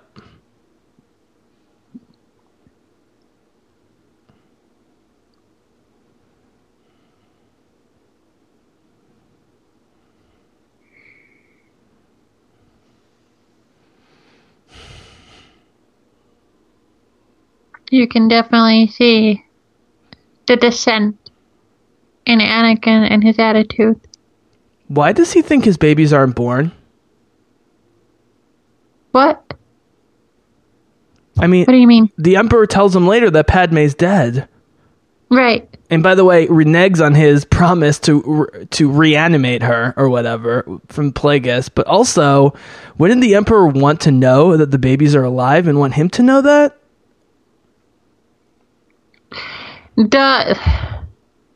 He thinks that the babies were killed when she was killed because they basically, when she was buried, made her body look like she was pregnant. This was covered in a Darth Vader comic. The first volume, volume 2, first series, volume 2. Or what if Palpatine, again looking to the far future, knew that the babies were born, thinking to cultivate them? Because remember, in Empire, he's the one that says the child of Anakin Skywalker is alive or whatever, blah, blah, blah. And Vader already knows about that, though. He knows why the Empire Strikes Back. Right. He doesn't know that he did not know his children survived until after A New Hope.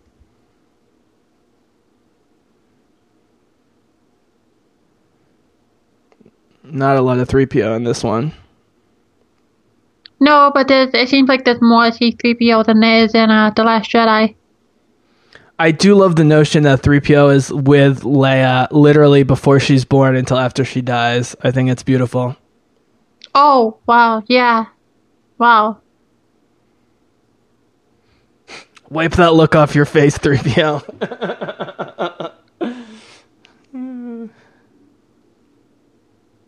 Here we go. I mean, they nail Yoda. Like I've said, the only problem with Yoda in the prequels is that there's too much definition on his face. Oh, he still looks a lot better in Episode 2. Yeah. Oh, no. Yeah. I would say Ewan McGregor, among many brilliant moments, the fact that he's able to sell surprise that Anakin's the betrayer is such a high level of difficulty. We haven't gotten there yet. We will. No, but it's an amazing. It's one of those. It's like sometimes it's like such an obvious moment for an actor, but they still make it convincing and heartbreaking. Go ahead. Oh, I was gonna say something. I'll get to that later. But we're seeing Mustafar here, which looks great. Really looks great. And now we're seeing, we were talking about, what is it called? The consistency plan. Post Return of the Jedi. Yes. This is an echo of it. Or I should say that is an echo of this. The pieces are done now. Let's wipe them off the board. Right. Well, the question is, and this is where the legend stuff, whatever you want to call it, if there are even more powerful Sith outside the galaxy, and that's part of the Emperor's plan the whole time, we just don't have that information right now. In Legends, at this point in time, there was only 2 Sith in this era. No, but I'm saying in Legends also, the Old Republic going to Darth Malak, he knew that there was an even more powerful force of Sith outside their galaxy that they were even worried about, there was an awareness of that. It wasn't just based in this galaxy. And it makes you think, why was Palpatine looking outside the galaxy with, Project Cinder and whatever with his, the observatories? In Legend, he's actually more concerned about the Wusan Vaughn. He knows that they're coming. He doesn't know when, but he's preparing for them.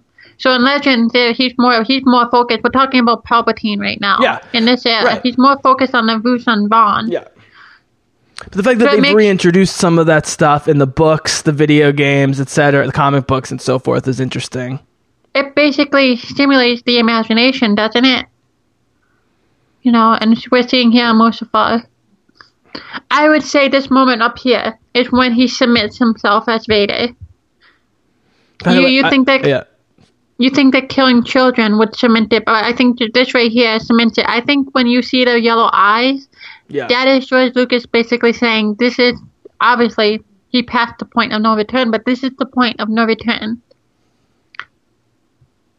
This is fantastic. He just walks in the room, and then just casually, and nobody's like freaking out. And there's the Imperial March right there.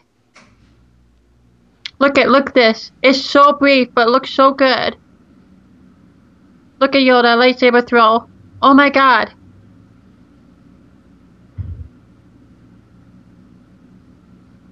God, Ewan McGregor is so comfortable with the lightsaber. I cannot wait for that movie. It's definitely happening. Oh yeah, definitely. Yeah.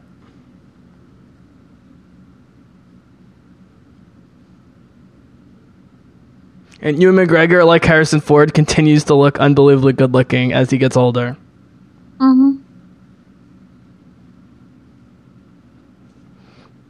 He's in the Winnie the Pooh movie this summer. I'm so excited. It's going to be adorable. There we go. No survivors, not even a youngling. So the question is, when does Yoda realize Anakin is who Anakin is? And if it took him this long, he's culpable for some of what's happened. Because they say don't train the boy in Phantom Menace, but he allows the training. He has reservations throughout the whole thing, and now he's acting like he knew the whole time. This is explored a little bit in the Clone Wars. Just killing without mercy. Plus, we see this killing as opposed to the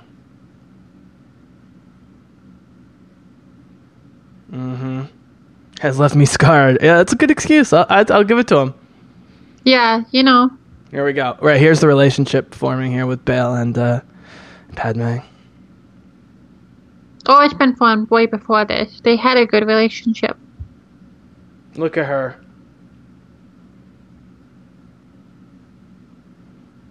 Brutal. Quick and effective. Oh, there it is. Yep, we see the guy in the background too. I think, contrary to popular belief, Padme would have positive feelings about this whole thing if she wasn't bashed so much in the press and by nerds. She's clearly having fun at certain points. So, like, look how in this scene she is. Right here, this is the first part of what breaks Padme. The republic that she serves and loves passionately is crumbling right before her. You can see it all over her face. She's on the verge of tears. The government that she serves is crumbling. So when she confronts Anakin, she's already broken. By the way, she just had the best line of the movie we missed. Yeah. Democracy dies with thunderous applause, or whatever she says. It's so true. That's exactly how democracy dies. And keep in mind, this is in 2005. Right, and this movie was accused, like V for Vendetta, of being overly anti-Bush, but I don't think that's the case. George Lucas has held these ideals for his entire life. Okay, so quickly, what we're seeing Obi-Wan doing here was actually told to him, which is by Caleb. I hate this. Kanan. I hate this. There's almost no video recording in all of Star Wars in any scenario, but of course they have a video recording of this. I mean, I guess it's a central point, so they'd have but it's whatever.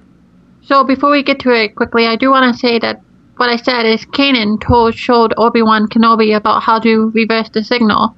But it's a Jedi temple here, so it makes sense that, they would have recording.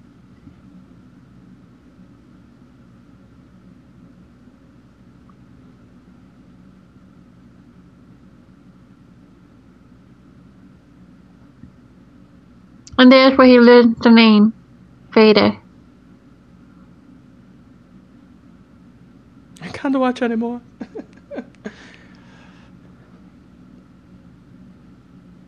Yeah, good call, Yoda. A little late on the uptake here, big boy.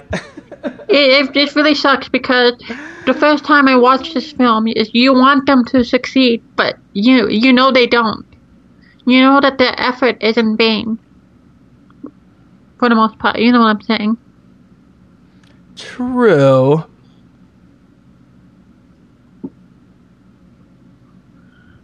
But you know what I'm talking about, right? Like when you watch a movie, you know where it's going. But I do. But I've tried not to bring this in, but in Rogue One, we knew they were going to get the Death Star plans, but the way it all went down was very surprising. Here, it's like playing out the string, and the performances are great, and the filming's great, but plot-wise, there's nothing too shocking from here till the end. You couldn't guess based on everything in place, which is fine, Yeah, I can definitely agree with you there. I mean, I have to imagine that some of Padme's irrationality at this point is because she's the one who put Palpatine in power to a certain degree, and she's drowning in her own problems as well. I am sure it's something that, eats at her. It has to, right? I mean... Yeah. Some youngling. Like, you can't even say it.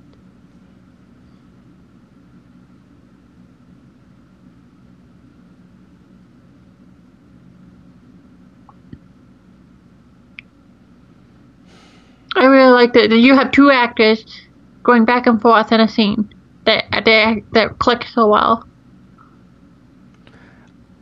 You know what I hope? And now you see the second heartbreak in Padme right here. Finding out Anakin goes to the dark side. I know. So you have to follow the Republic.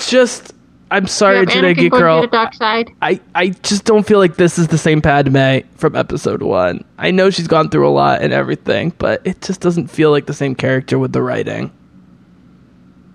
I can probably say the same thing about you 15 years ago. Right? I mean... Right? No?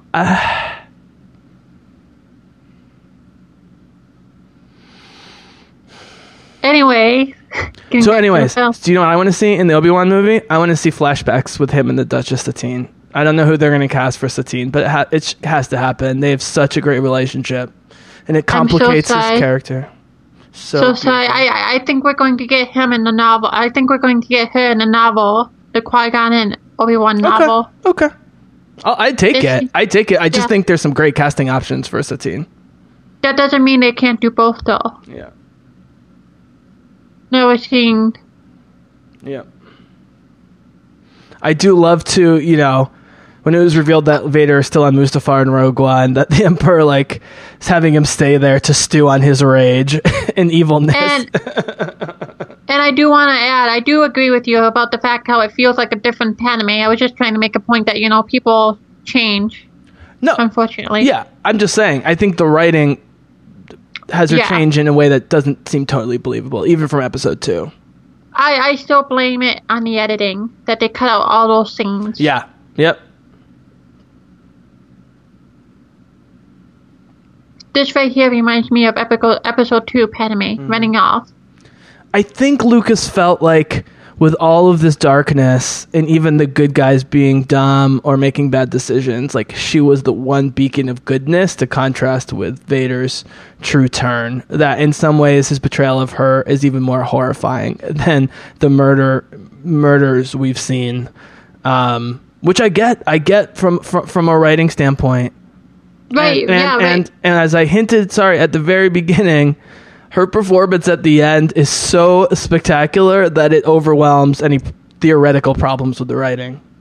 She is the beacon right now in the film of light. And now we're going to get to something. Now we're getting to a scene here that I really like here. You can see a look on his face. He is a lot more determined and confident, Mm-hmm. He's no longer, quote unquote, conflicted. I mean, one thing I don't talk about enough, Jaggy Curl, I used to talk about a lot in my podcast, is the notion of what are we fighting for? It's not enough to fight for just the good of humanity in general. And I think Lucas was pushing really hard on we're fighting for Padme and people like Padme. Brilliant. It looks so good, the scene here. I love that ship. It's such a great ship. And it's a Naboo ship because, of the material and reflective. God, she's gorgeous. And C-3PO is so comfortable now in the ship. Look at that. Okay, so from now till the end, she's amazing. Did you catch the Across the Stars theme right there? Of course I caught it. Oh, brilliant. Yeah. Sorry, I love that theme. Yeah, me too. You know that.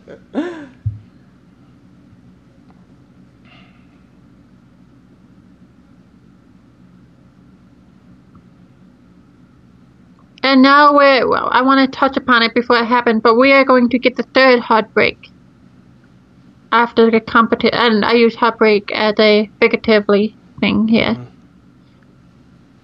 Right here. Do you mind if I talk for just a minute here, Jaggy Girl? Go for it. So I just did the V for Vendetta commentary recently.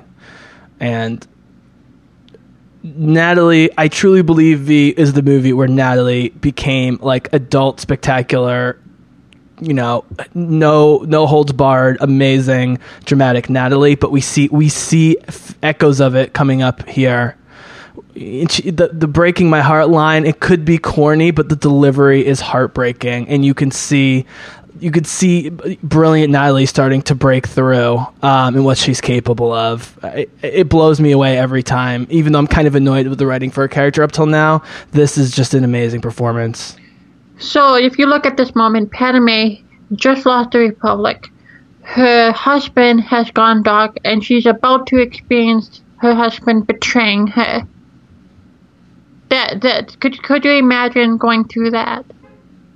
It's basically your world is gone, and she's hoping up right there. There's Luke right there. She sees the hope. She sees him not being gone. Right there.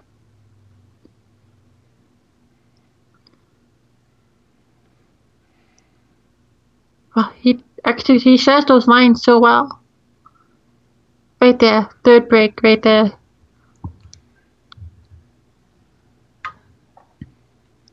Changed. Wow, you're right about her performance. Look at her. Storms building. Yeah. Again. Breaking my arm. Could be so quiet, but it clicks. No, this like is right in the right Star there. Wars good cheese level I always talk about. This is pure Star Wars. You're going down a path I can't follow. Right there. That's like Sam being like, Mr. Frodo, don't go where I can't follow. Oh, no. Yeah. It would have been interesting to play the jealousy angle, but they didn't need it. Whoop. This is it. This is where he's truly gone. This is the true Darth Vader here.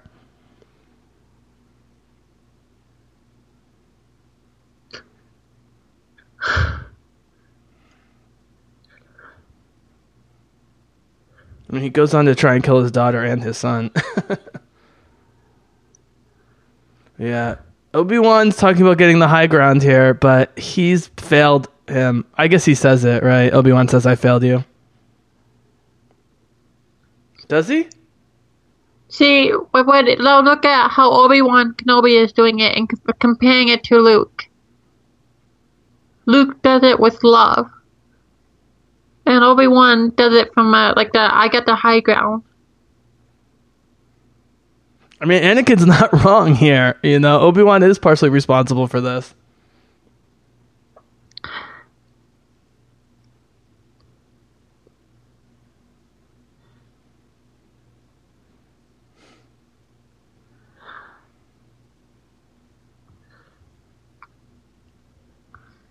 Right here, it's so good. Right. This is the Bush stuff here, the anti-Bush stuff. It's fine. Which happened before. Mm-hmm. Right. Only Sith deals in episodes. He's going slow. He's not going quickly.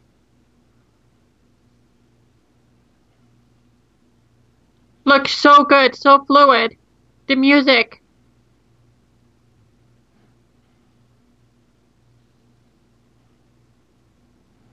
I mean, part of the tragedy is that Obi-Wan doesn't realize till many years in the desert how badly he failed him. And that's going to be part of the Obi-Wan story, hopefully. Oh, here we go. I love this right here. Boom. Yeah. He even changed to the red scars already. I love this right here. Right. Dark But, Sidious. well done, Yoda. Nice job, Detective Sherlock. Idiot. Sorry, I love Yoda. Yeah, he's right. The thing is, their arrogance has blinded them. That's what gives us its power more than just their physical power. Is the half truths. And that's what makes the Clone Wars so great. Yeah, so back to Obi-Wan and Anakin. Look at that. That's like the Phantom Menace type level fluidity. Look at that. They went all out on this fight. Rightfully so. Yeah, well, that's what I was talking about. Lucas picking his battles. I mean, this movie's so huge with so many giant set pieces. Yeah. Yep. Now, do you like the over-the-top Emperor? I mean, isn't the Emperor always over the top, kind of? Well, yeah, but it seems like he's more over the top Young in Revenge of the Skywalker, Sith. you will die. No, I meant here compared to like Return of the Jedi. No, I know. But he does. I like it. He does kind of get this look in his eye when he's lightning Luke at the end of Return of the Jedi a little bit. Oh yeah, he does. I hate about it. I have. I love it right there. Boom. Your faith in your friends is yours. See, if there's one crime, it's that the fight between Sidious and Yoda isn't long enough. Yeah, they did it with Dooku and not Sidious. Is interesting.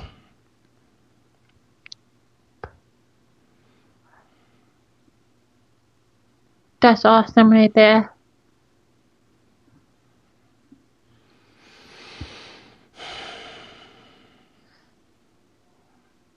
I like that little touch right there. I think the prequels did a better job of igniting the lightsabers than the sequel trilogy. I'm sorry. The single best lightsaber ignition ever is Darth Vader at the end of Rogue One. He's just standing there and just... I'm talking about the effect of it, but yeah.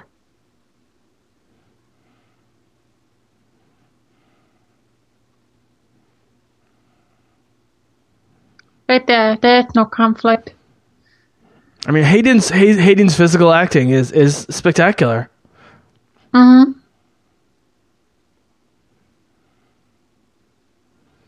But this is a glorious ending, so I'm going to say this one last time. I would have made Anakin a little bit more likable over the movies, and that would have made this more heartbreaking. I never really like him, and so I'm never really rooting for him. But that was my experience. I know that's not everyone's experience. This is great. No, totally. This is great. George Lucas obviously tried to... George Lucas' obvious focus was on the flaws, I guess. But yeah, I agree with you. Yeah. Look at that.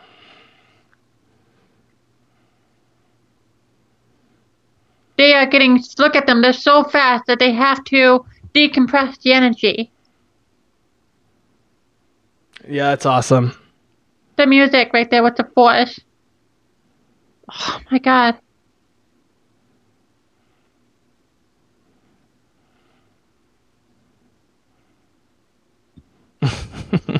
Whoops. See, I think, this is what people want from the sequel trilogy. Just level of action. I agree. I think JJ is going to throw us some curveballs that aren't quite as predictable as people might think based on this and Return of the Jedi. I think. No. Yeah. Yeah. Yep. Woo! Beautiful. Been waiting for that. Oh, I can't wait for more Maul.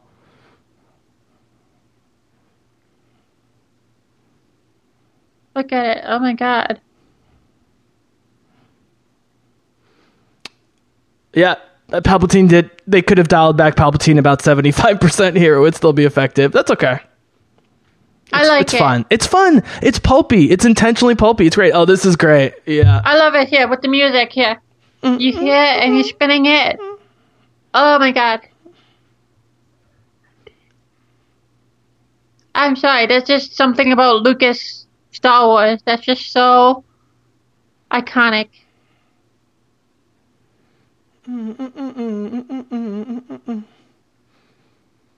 But you have to admit, a much smaller scale fight like Kylo and Rey in Episode 8 is extremely effective with way less fireworks.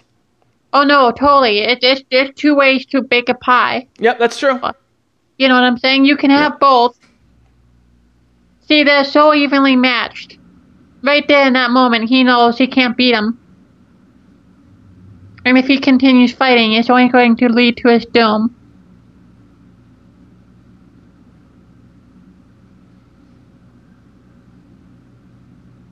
Do you take Duel how he's left. Sorry. Go ahead. Do you take Duel of the Fates as being sort of the Sith theme?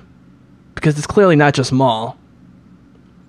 I think it just has to do with more of an action piece, Mm-hmm. That music. But no, I would like a Star Wars film that has a lot more of this too. There's just something about it that's just so different. I mean, we're definitely getting tons of lightsaber fights in Episode 9, for sure.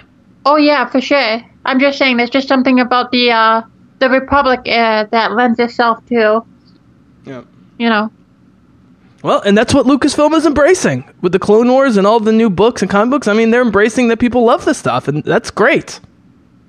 Look, it's so beautiful. Oh, this is great. I love this. Like a 2001 Space Odyssey shot. This is great. So the first time I saw this, I thought he gave up way too quickly. And after rewatching it and seeing the Force lightning, you can tell that they were at a stalemate. That Yoda, like I previously said, he had to go away. Otherwise, it was going to lead to his doom. So it makes complete sense. But at the time, it did not. Well, the question is, if he kills Sidious in a fight, how does that change things? Because if there's a chance of saving the situation by killing Sidious, he shouldn't give up. Yeah, you're right. It's kind of weird. Well, no.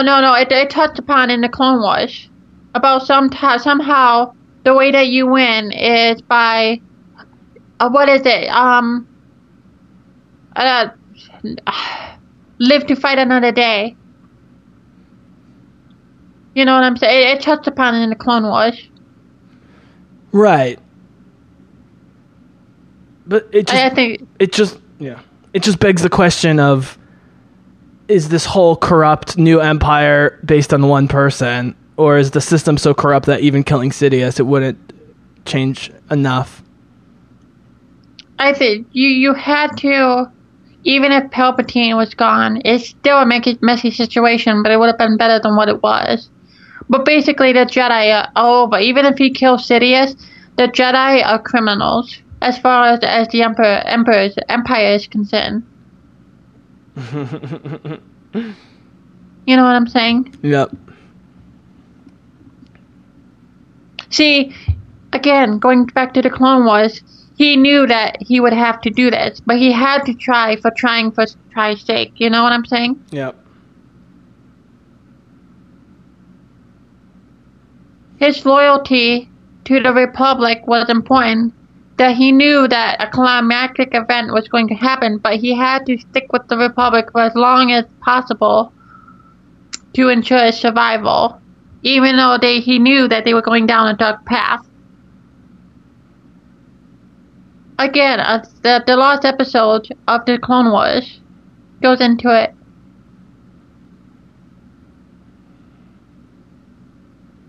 A little Pirates of the Caribbean action here. Yeah, I was thinking the exact same thing. God, those movies could be so great if they weren't so bad. I like the first one. Me too. I actually am fine with the first 3, but it just went downhill. I prefer the first one. Yeah. I mean, this movie is just exhausting. It's the opposite of the Phantom Menace, which is like almost soothing and relaxing in comparison. Yeah, it's really intense. So do you think we will see a Rey-Kylo fight of this level in length in Episode 9? No, honestly. But that doesn't mean I don't think we're going to get a bad one. I think we're going to get a really, really good one. But I don't think it would be this fluid.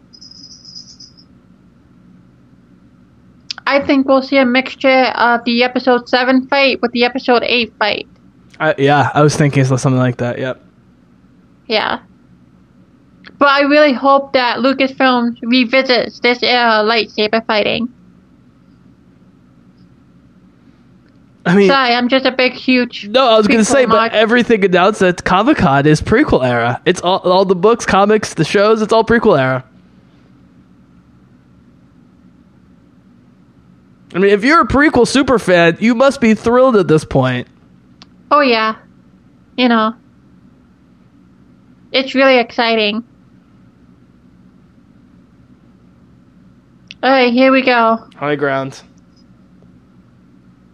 He's barely above him. He's right, though. Classic shot. You see that screenshot all the time. Yeah. You see a lot of the screenshots. I mean, Here we go. this is sort of the physical manifestation of Mount Doom in The Lord of the Rings, right? I mean, It's the exact same thing. that I think Obi-Wan Kenobi historically the biggest downfall of the prequels was they were just a step behind The Lord of the Rings constantly, which they couldn't have predicted. You were the chosen one. Oh. Right. It was said.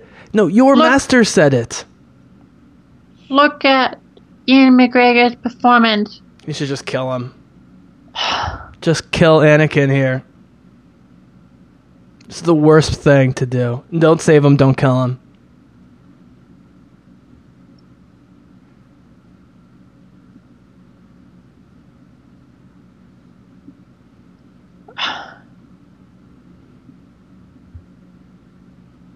Yep. This is a failing of Obi. He can't bring himself to kill him. So you let him suffer and be tortured and maybe die, maybe not. Obi-Wan continues to be weak. He's a coward. Obi-Wan's a coward. They're all cowards. Oh, there it is. Oh my god. Doesn't he say in New Hope? I always forget. Doesn't he say I failed you in A New Hope? Huh? Doesn't Obi-Wan say to Vader, I failed you in A New Hope? I just saw it. I should know this. No, he said it here. I failed you. Oh, you said I failed you. Yeah, he said it here. I missed it. He did it when we were talking over.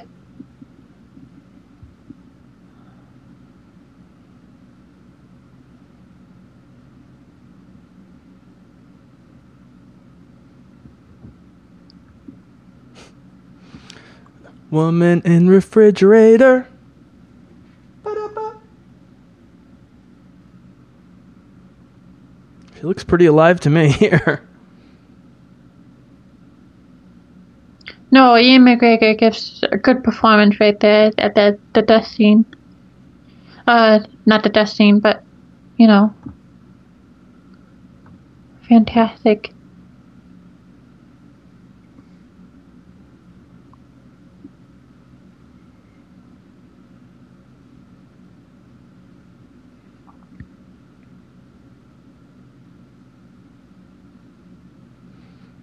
What a day. Yeah, I mean, from a filmmaking perspective, they did the right thing in this movie, even though this was about Anakin's final turn and pushing Obi-Wan forward, Yoda forward, and Palpatine forward in terms of screen time, performance, and it helps everything with Anakin.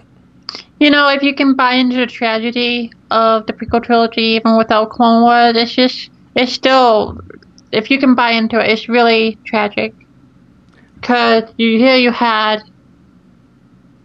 such a good hero, and he fell so far. It's just... But I have to say it, Jaggy Girl. You have to admit, if you grew up with the original trilogy and you love Darth Vader, and you aren't super into the performances or filmmaking here, you could understand why some people would be like, I didn't need this to like Darth Vader. I don't think they were going to like any story that... I'm not defending the idiots. I'm just pointing out the obvious, which is you have to like this movie because of the performances and the filmmaking, not because it explains something that we already knew happened, if that makes sense, right? What I was going to say is I think with a certain type of people, you weren't going to please him unless he was a BA from Woman A. You know? Well, I didn't like these movies when I first saw them and had nothing to do with that. But anyway, now I like them, you know, but it's different, yeah. I think if you have a character that is going to be redeemed, they have to fall from somewhere for that redemption, quote unquote, to mean something. You know what I'm saying? No, I agree. So that's why, you know, buying the tragedy and watching the Clone Wars and seeing how heroic and fantastic of a person was. I mean, yeah, Anakin was flawed in the Clone Wars, but he was a hero. He had a heart. He cared. But just because Vader saves his son at the last minute after he's committed genocide of millions or billions of people. We shouldn't forgive Vader because he's somehow, that's my Kylo thing, is like, let's turn Kylo, great, but we don't forgive Kylo for all the horrible things he's done. I'm just saying, quote unquote. I mean... No, I know. I just think we need to be self-aware when we talk about, saving people or turning people in Star Wars. They still have to be held responsible for what they've done. The fact that Kylo seems to recognize that he is a monster makes him even more compelling.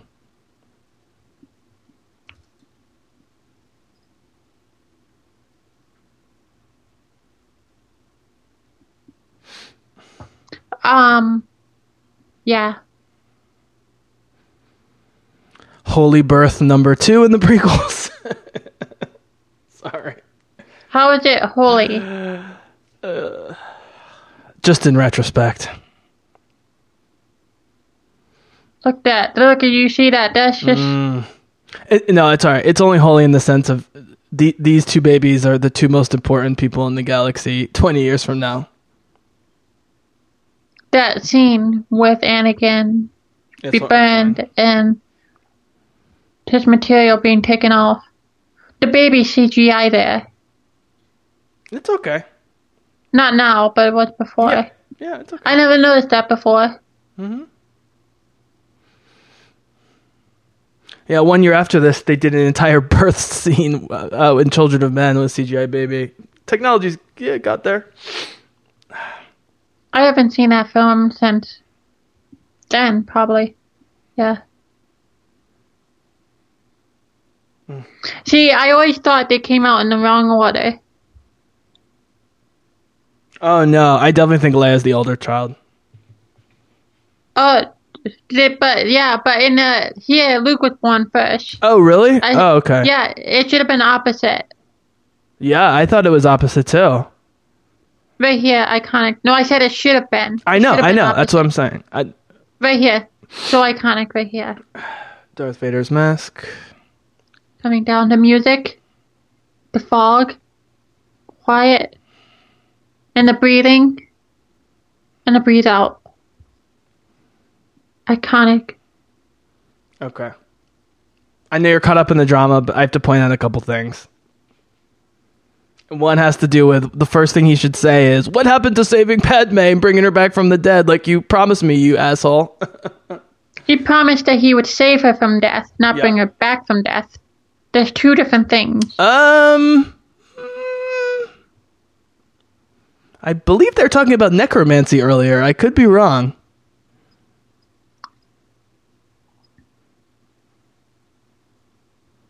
Dead is she? The music here. This is so tragic. I'm not gonna say anything.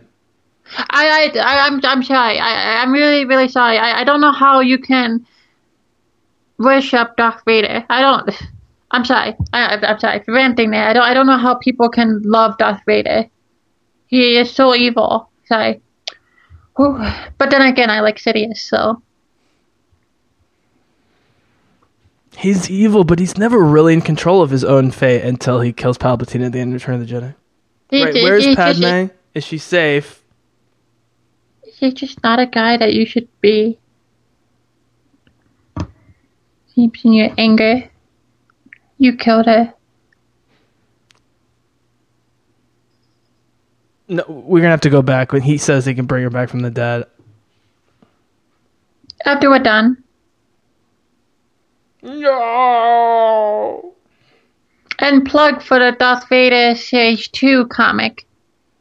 The issue 1 takes place right after this. Entering it. The music, so tragic.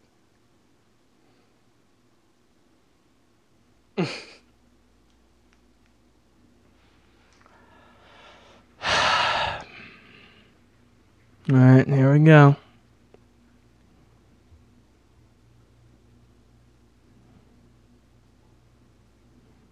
Why are they Naboo? To for the return funeral. Padme. Yeah, the funeral.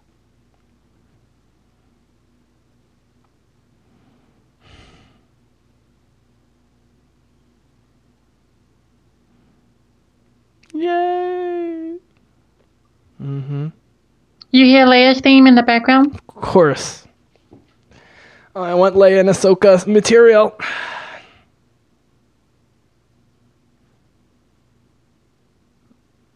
And the Force theme over Luke, when they're talking over Luke. Nice touch there.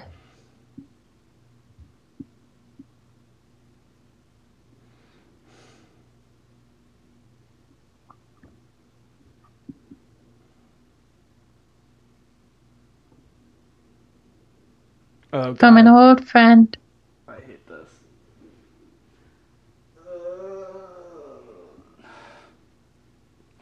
Why they're grown? You know, Qui-Gon Huh? shouldn't be the one to discover this. It's too convenient. I'm sorry, nerd stuff. I'll control myself. Look at these guys. Look at it. Look at it Sorry. this way. Qui-Gon never fully completed his training. Yoda was the first one to fully complete his training. Right. Well, I guess Luke never completes his training, and we get the fucking Last Jedi thing.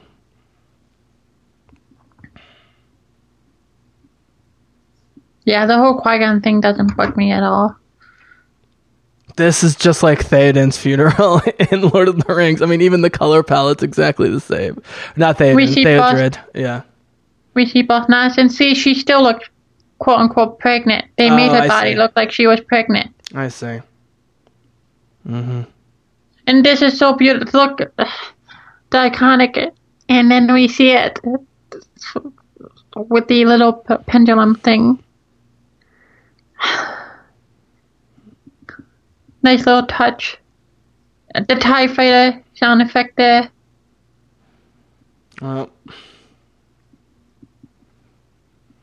Tarkin.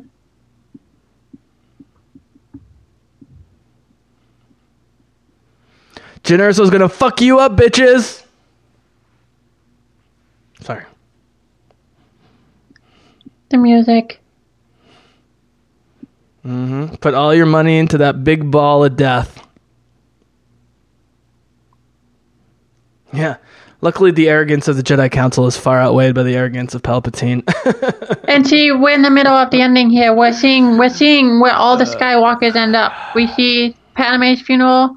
We're seeing Vader. We're seeing Leia right now. We're about to see Luke. And we see Alderaan. We need to see more of this. Alderaan. Yeah, Alderaan.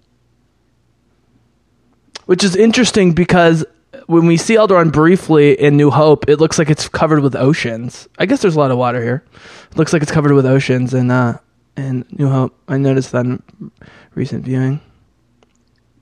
What's her mom's name? Bea or something like that? Bria. Bria. Yeah, that's what my cousin's name is. Leia's theme. Oh, Carrie Fisher! I love you!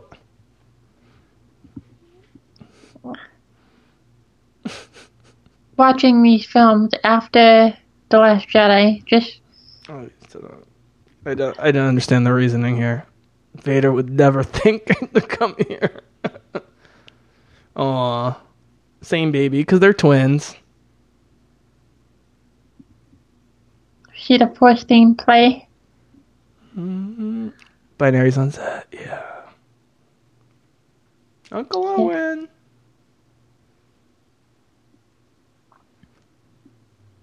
Cut to Obi-Wan movie.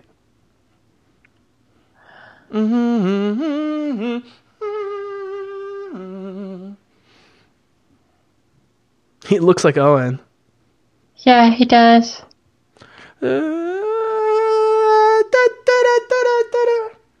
Well, we did it. You did most of the work on that one, but we did it.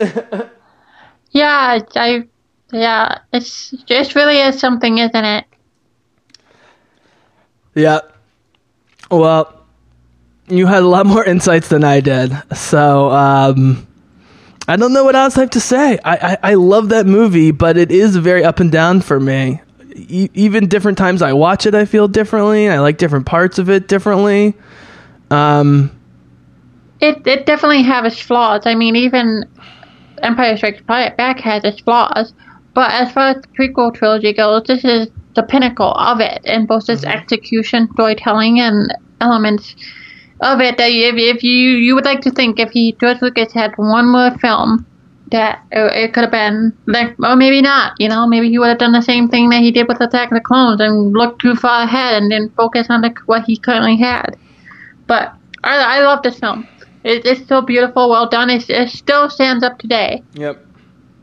Yeah, I mean, the biggest flaw of the film has nothing to do with this film. It has to do with Episode 2. Episode 2 didn't do as much heavy lifting with building Anakin's character as Lucas wanted. And so I think, again, this is a movie that rewards repeat watchings, and then, of course, the Clone Wars with Anakin as well. But I don't think it hit people quite as hard with the Anakin transformation as it should have, because Episode 2 didn't achieve as much character development as maybe Lucas had wanted to. I don't know if you agree with that theory. So basically, I was listening to a podcast, and they were talking about looking at the prequel trilogy as a tragedy, a Greek tragedy, where the focus on Anakin was supposed to be his hubris before the fall and his ego, and that by default doesn't make him a likable character. So it's an interesting way to look at it. So I completely agree with you, and the Clone Wars does do that. Like, the Clone Wars, Anakin is a guy who is, I previously mentioned, I'm not going to repeat myself because I'm basically saying the same thing, but the Clone Wars Anakin is what you were talking about, what George Lucas was focused on, the Greek tragedy of it, that he didn't spend too much time for you to get attached the same way that you do during the Clone Wars. Absolutely. And, I mean, just to add my personal note, I'll give you final thoughts. While I've come to like and appreciate the prequels, at least 1 and 3 more over the years, I will never be a prequel guy, but it doesn't stop me from appreciating it and appreciating everything that came out of it and that's still coming out of it. And I'm so happy that Disney's embracing it because so much of the fan base loves it and wants more. And that's great. I don't know if I feel like I need to revisit it a ton, but I love that we're at a period in Star Wars where the fans, the positive fans, we don't have to want to consume everything and love everything the same way, right? I mean, that's okay. I think that's the thing that needs to come out of whatever conflict is in the fan base, is that, even people who are positive about this thing, we don't all need to like everything the same amount in the same way, because that's actually a sign of, weakness for a property. The ultimate sign of success for a property is that different people like different movies and different shows and different comics, different books, different levels. I think that diversity should be embraced. And is this making sense? It does. That we're getting a volume of different amount of stuff, but also different stuff to where, you know what I mean? Where you can pick and choose if you want to. Now, if you want to consume all the stuff, you also have that option as well. And that's also fabulous. But I think Revenge of the Sith, let me put it this way. I think The Phantom Menace actually has fewer flaws than Revenge of the Sith. But Revenge of the Sith is so epic and the high points are so high that it's still my favorite of the prequels. But I do think it has more flaws than The Phantom Menace. And I think that's just, it's the same way I watch the original trilogy now, and certain flaws stick out more than when you're younger or whatever. That's just going to happen. But I'm just glad that we don't have this let's not talk about the prequels attitude anymore, and we're past that in the fan base, because it's just as compelling part of canon as anything else. And I'm just glad everything seems to be back on track in that area, or getting there at least. So I'll give you final thought on all this. This film is a film that I really do enjoy. It's really dark. It does have flaws, like you mentioned, and I do agree with you that from a certain point of view that this film has more flaws than The Phantom Menace, but there is a reason why this film is not the film that is being talked about when you hear people criticize the prequels. It's always Episode 1 or Episode 2. And this film he nailed it at the bridging point between the prequel trilogy and the original trilogy. It's a well blend. It is a treat of a film to enjoy that wow, what an experience. And I did not expect myself to get emotional over the Padme scene.